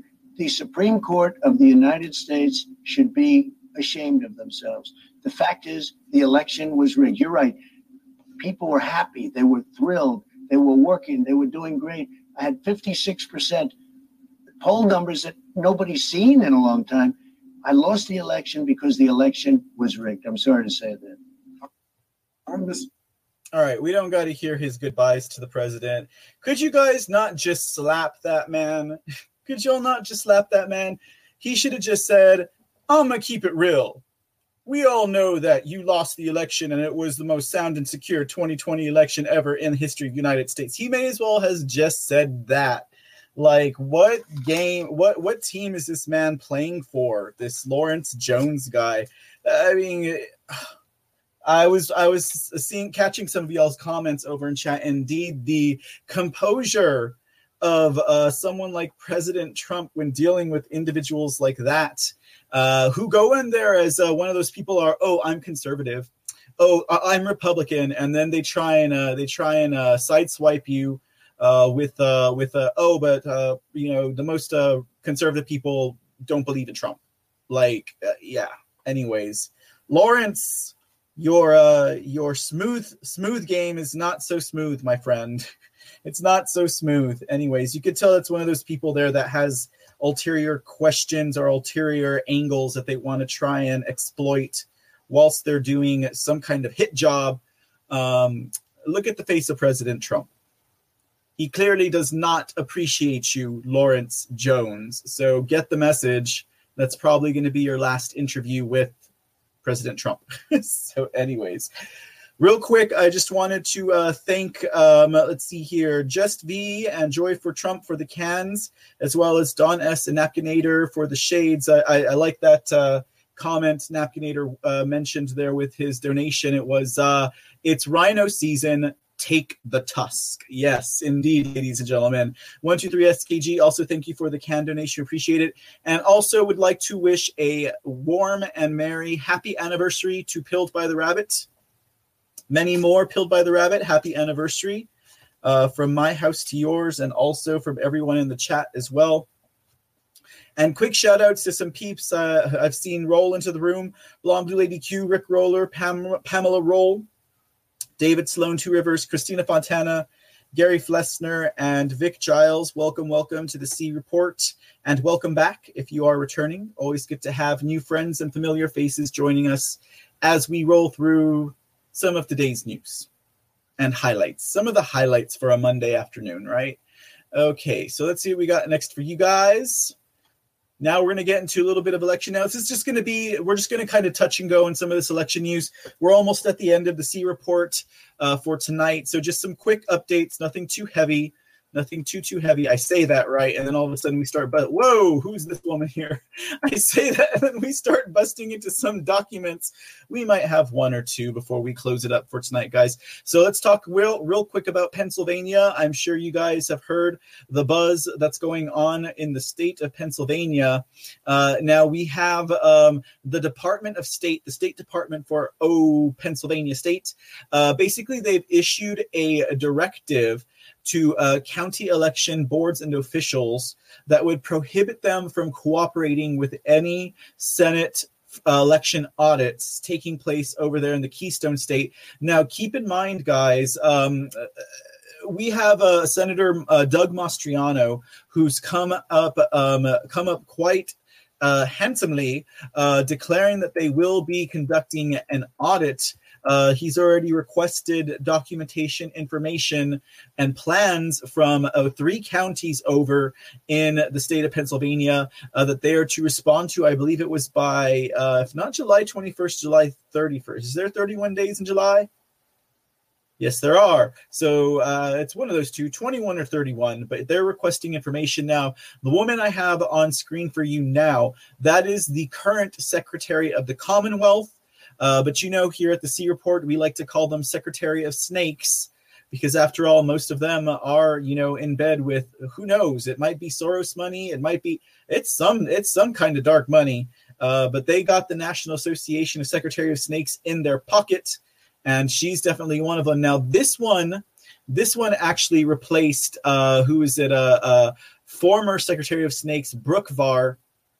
Now, Brooke Varr, she resigned or stepped down, and she was actually the one who had sent out a directive of her own accord to the state of Pennsylvania election boards, giving them suggestions on how exactly they should inspect and accept certain absentee ballots. They have to do that whole signature match thing when it goes into adjudication. She sent them like a little guidebook on what kind of signatures they should accept.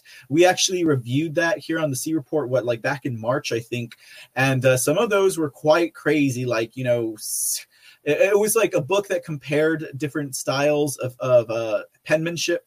And some of her suggestions were pretty wacky, not to mention that these would be adjudicated by someone who was not the voter, and it would be up to them to decide exactly whether or not it was legal or whether or not they had made the correct decisions on their ballot, should there be any kind of discrepancies. But this one here, this is Secretary of Snakes of the Commonwealth, Veronica de Graffenried is her name. Veronica de Graffenried. Now, Veronica de Graffenried, she is the one who just sent out the directive to the county election boards, telling them basically not to cooperate with the Senate when it came to handing over or giving plans or just being cooperative in regards to an election audit in their area. Yes, this is the one. This is she. She's the one who said it. Okay, so here we have one. I told you we weren't going to do documents. Sorry, guys, I can't help it. Here's the document that we had here. This was the actual directive concerning access to. Let me go ahead and expand that for you guys because I know it's. Yeah, we bring this out. Okay, a directive concerning access to electronic voting systems, including but not limited to the imaging of software and memory files, access to related internal components, and the consequences, because there are consequences to county boards of allowing such access. So I'll expand it one more time. Okay, and we'll go ahead and go down the line here. It's only a couple of pages, but I just highlighted what was necessary. It says right here, third-party access to electronic voting systems. Demands have been made to allow third-party entities not directly involved with the conduct of elections to have access to electronic voting systems, specifically to review and copy the internal electronic software, mechanical, logic, and related components of such systems. These demands have included the desire to image electronic memory spaces, to download operating systems and software, and to copy information that is internal and proprietary. Such access by third parties undermines chain of custody requirements and strict access limitations necessary to prevent both intentional and inadvertent tampering with electronic voting systems. Yeah, I find this quite funny, right, that they even dare to use such a phrase as chain of custody when we know chain of custody has been one of the more problematic issues when it comes to this entire past 2020 election, truly where they dropped the ball. I guess, like I said one time before, they're probably just expecting the American people to go back to sleep after, 30 days and not care about what happened in 2020. We've seen it time and again, guys, when we have a good contender stepping up to the plate or someone that we're really hoping for, and then, the deep state wins, the globalists win, whatever, they win. And then people just kind of nestle back into sleep. But that did not happen in 2020. No, people have been awake since 16. So that was one of the things. And then again, also here, this whole intentional and inadvertent tampering with electronic voting systems. Again, they're already using the same jargon. They're speaking the same language that we see coming out of Arizona in regards to unaccredited auditors meddling with election software and hardware. I also went on to note, it also jeopardizes the security integrity of those systems and will negate the ability of electronic voting system vendors to affirmatively state that such systems continue to meet Commonwealth security demands. Now, in these two notes right here, this is under the header limits on third-party access to electronic voting systems. It says, A, county board of elections shall not provide physical, electronic, or internal access to third parties seeking to copy and or conduct an examination of state-certified electronic voting systems or any components of such systems, including but not limited to election management software and systems, tabulators, scanners, counters, automatic tabulating equipment, voting devices, servers, ballot marking devices, paper ballot or ballot card printers, portable memory media devices such as thumb drives, flash drives, and the like, and any other hardware, software, or devices being used as part of the election management system. I would say that those are probably the things that they need to subpoena, since she basically put it on blast. Section B says, if access described in paragraph 3 occurs, those pieces of voting equipment will be considered no longer secure or reliable to use in subsequent elections. It says the Commonwealth of Pennsylvania will not reimburse any cost of replacement voting equipment for which certification or use authority has been withdrawn pursuant to this directive. And it says, notice. County Board of Elections shall notify the Secretary immediately upon receipt of any written or verbal requests for third-party access to an electronic voting system or any component thereof. County boards of elections and voting system vendors have an affirmative duty to notify the Secretary immediately of any breach or attempted breach in the chain of custody of its voting system components.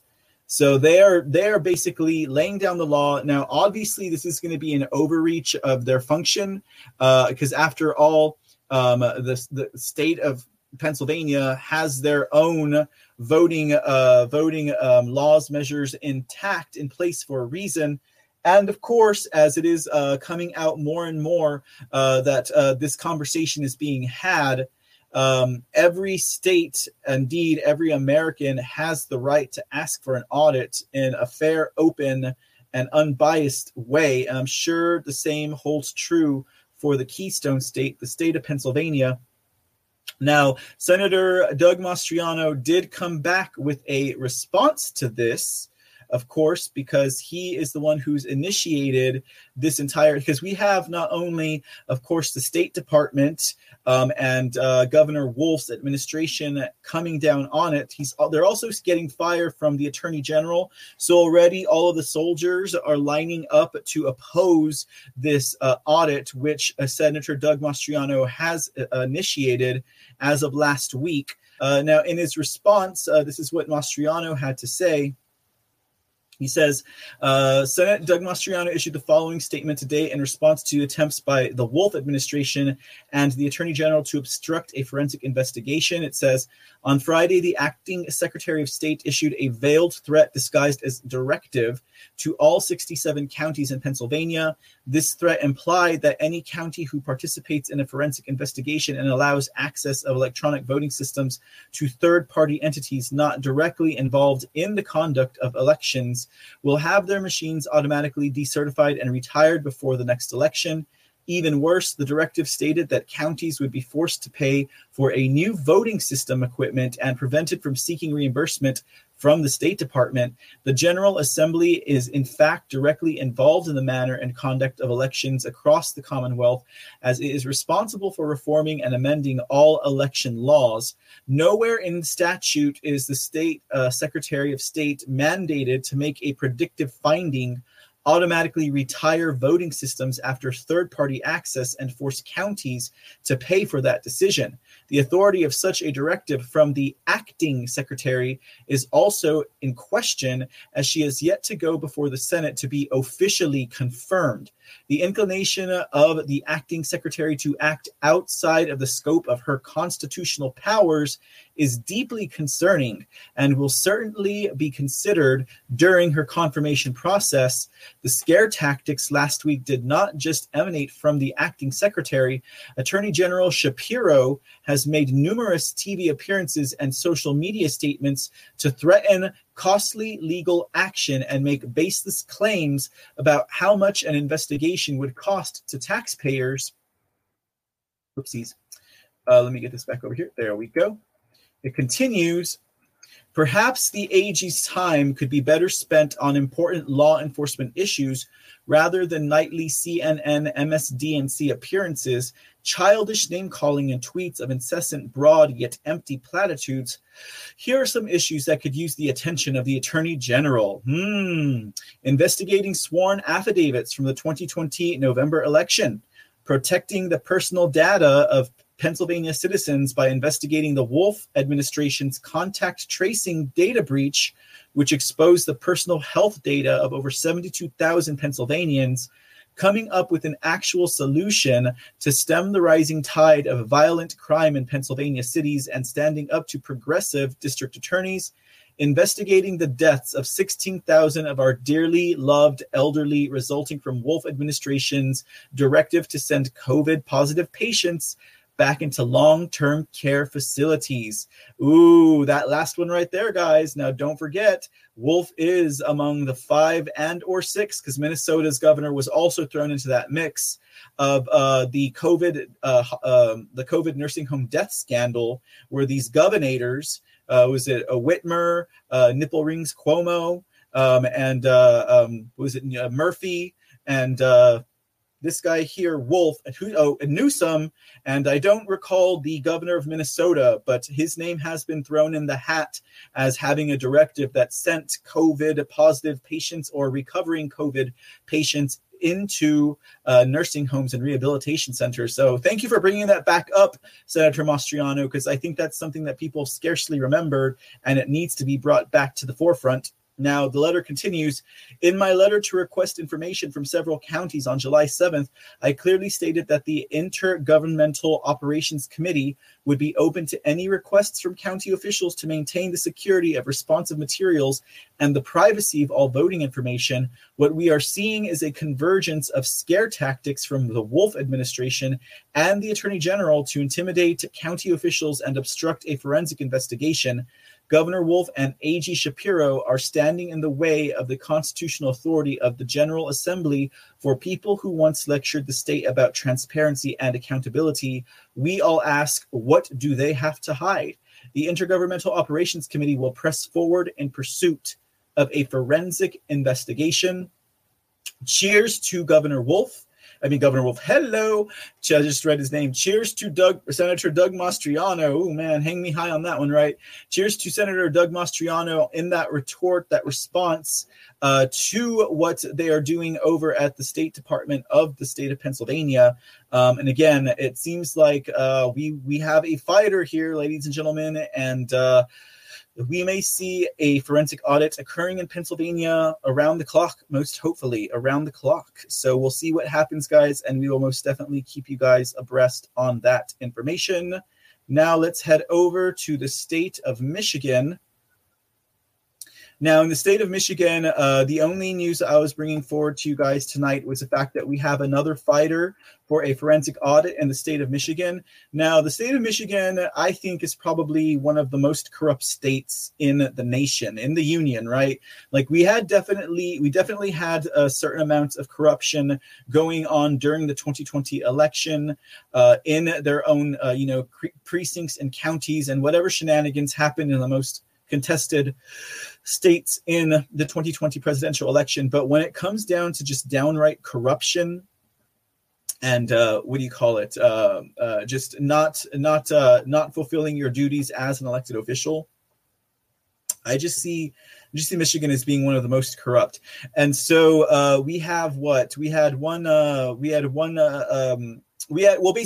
a situation here in Michigan, like, even President Trump mentioned, Detroit is probably the most corrupt city in the nation, and definitely in the state of Michigan. But there was a time when, lawmakers over in Michigan might have played ball with the idea of doing some type of audit, or maybe looking into the voter fraud that's been reported en masse in the state of Michigan. But that was all quelched whenever Senator McBroom, a Republican, released his election fraud report. Now, of course, we reviewed that last week, wherein he found nothing to be concerned with, nothing to see here, nothing to see, nothing at all, and basically also attacked the election audit going on in the state of Arizona.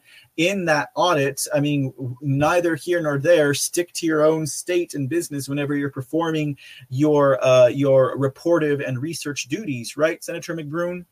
And so once he released that report, basically they lost the fire there, most lawmakers. Now, it seems a lot of the lawmakers in the state of Michigan, Rhino or otherwise, don't have the vigor and vim, don't have that certain spice of life to stand up for their people, their constituents, themselves, the Constitution, and the country. But there are a few people who are coming out that are going to play ball, and they're going to go ahead and see what's going on. Now, one of the people that we had first mentioned in that respects was Stephen Carr. That's this man here. Now, Stephen Carr, the representative of Michigan, he actually proposed a bill before the House to see if they could get some money and some funding going into doing an election. We ran this story by you about a week and a half ago.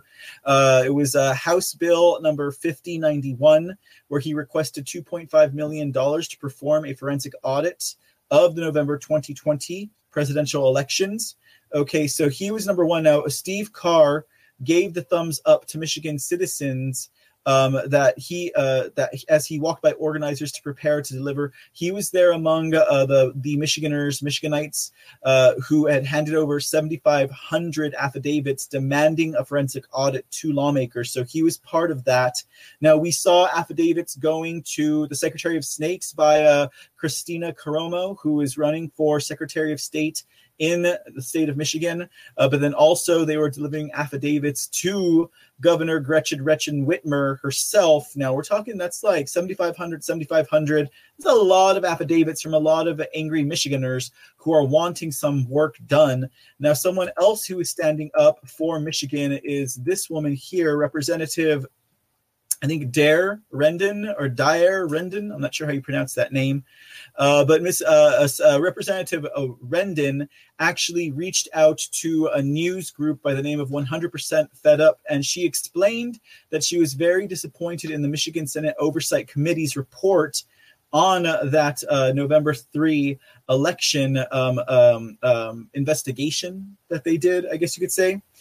She wrote a letter addressed to the citizens of the United States of America, stating that she has evidence reflecting systemic election fraud in Michigan that occurred in the November 2020 election, and is calling on all elected leaders in Michigan to continue their investigation into voter fraud.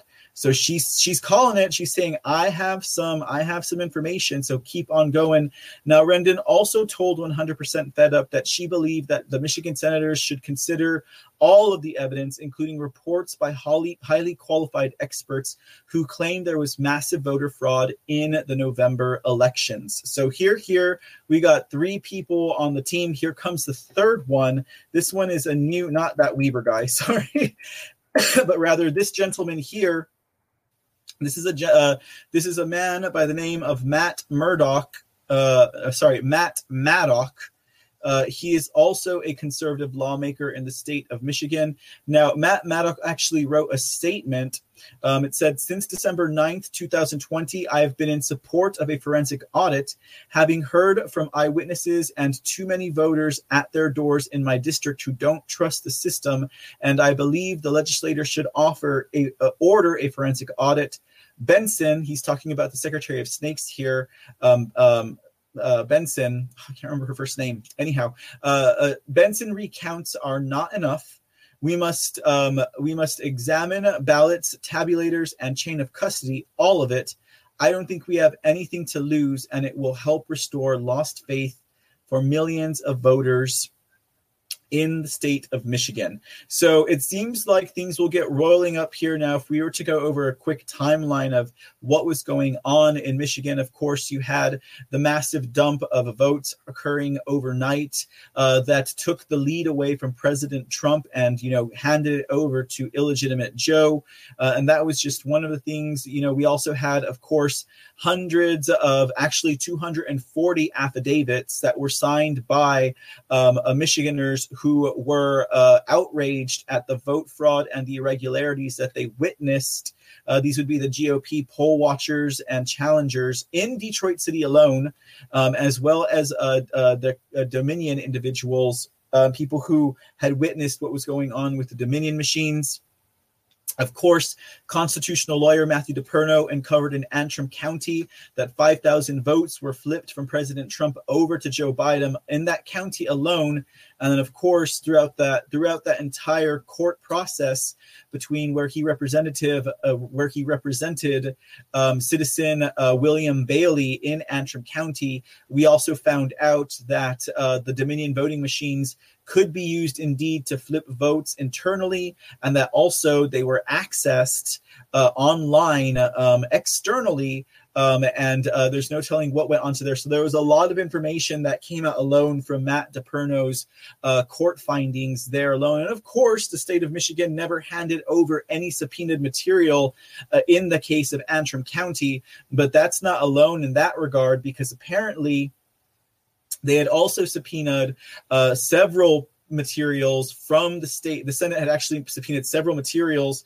I guess this was in an effort for this report that Senator McBroom had put out, but they never turned over that material anyways. The counties never turned over any of that material. 6 months in, they were still waiting on, absentee voter counting board laptops, emails, logs, anything related to poll watchers, chain of custody, communications, hardware and software, memory cards, routers, drivers, devices, all that stuff, adjudication machines, none of that stuff was ever turned over in a subpoena. It's interesting how these people can get away with defying court orders the way that they do.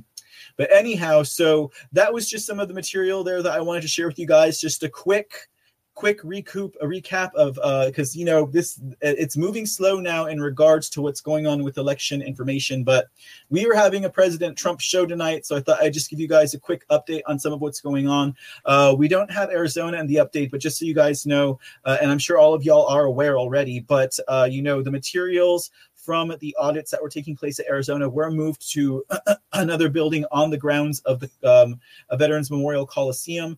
And last I heard, they were doing a fourth count of all the ballots using machines that would count the ballots like several hundreds at a time, just so they can get. I mean, I'm sure that what I'm thinking in that regard is that the number is so dramatic in regards to the amount of ballots that are missing in those pallets that don't match up with the numbers that they have online on, digitally, that they're doing another recount just to make sure that whenever they say, oh, you guys must have thrown away some ballots or something like that, that they can say, no, we weighed them, we counted them 4 or 5 times, we did it with humans, we did it with machines, and if all of that data adds up and correlates, well then, I think that their battleship is sunk, ladies and gentlemen. All right. Let's see. D5 of information, isn't he? Okay. Well, all right, ladies and gentlemen, that wraps it up for today's C Report. I hope you guys had a good time, and this information was, if not, bringing some information back to mind, if not some new information for all of you guys. But that's the way that we roll here at the C Report. I do my best to, kind of give you guys some nice nuggets of info there and updates, of course, on what I'm reading in the headlines as being imperative. Now, there's a lot of information always going on, of course. And, sometimes there are some slow news dates. But, if we ever have any other headlines that we miss, then make sure you guys tune into Mr. C in the Dark, and we will go over various headlines. Some of them are fun. Some of them are disturbing. Some of them should be delegated to 3 in the morning. But otherwise, we'll also be live on Saturday. We also have Lone Star News over here on Mr. CTV. So any Texans, any expats from Texas, or anyone who just wants to come hang out with us, make sure you tune in to Lone Star News with myself and the Texan on Saturdays. We're moving that over to Saturday, guys. Now, we were doing it on Sundays before, but we'll be doing on Saturdays. So just check your local listings for times, but we'll always be here at the same station. No, we should be doing it probably about 4 p.m. on Saturday. All right, guys, let me go ahead and release the scratch off for you all hanging out. Oh, whoops. Okay. All right, so that should take care of that. Let me go ahead and do a quick jump back into chat. Glad you guys all hung out. Hey, Vic Giles, thank you for gifting shades. And you're most welcome for all of the information. We like to make sure we cover and archive everything about President Trump and what's going on in his sphere. Hey, Speak Uneasy, I didn't see you there. Welcome, welcome. Thanks for hanging out. And also, thank you for gifting the can. We had a pretty good, regards from the bartender, we had a pretty good panel last night with myself, Speak Uneasy, and the Texan. It was a little wacky. We were doing some off headlines, some celebrity headlines and stuff like that. So good conversation to all around. So you guys should go check out the replay. All right, ladies and gentlemen, I'm going to take off for tonight. And we will most definitely be back in the house tomorrow. Should be same place, should be same time. Till then, all of y'all have a great evening. Stay safe, and we will see you mañana.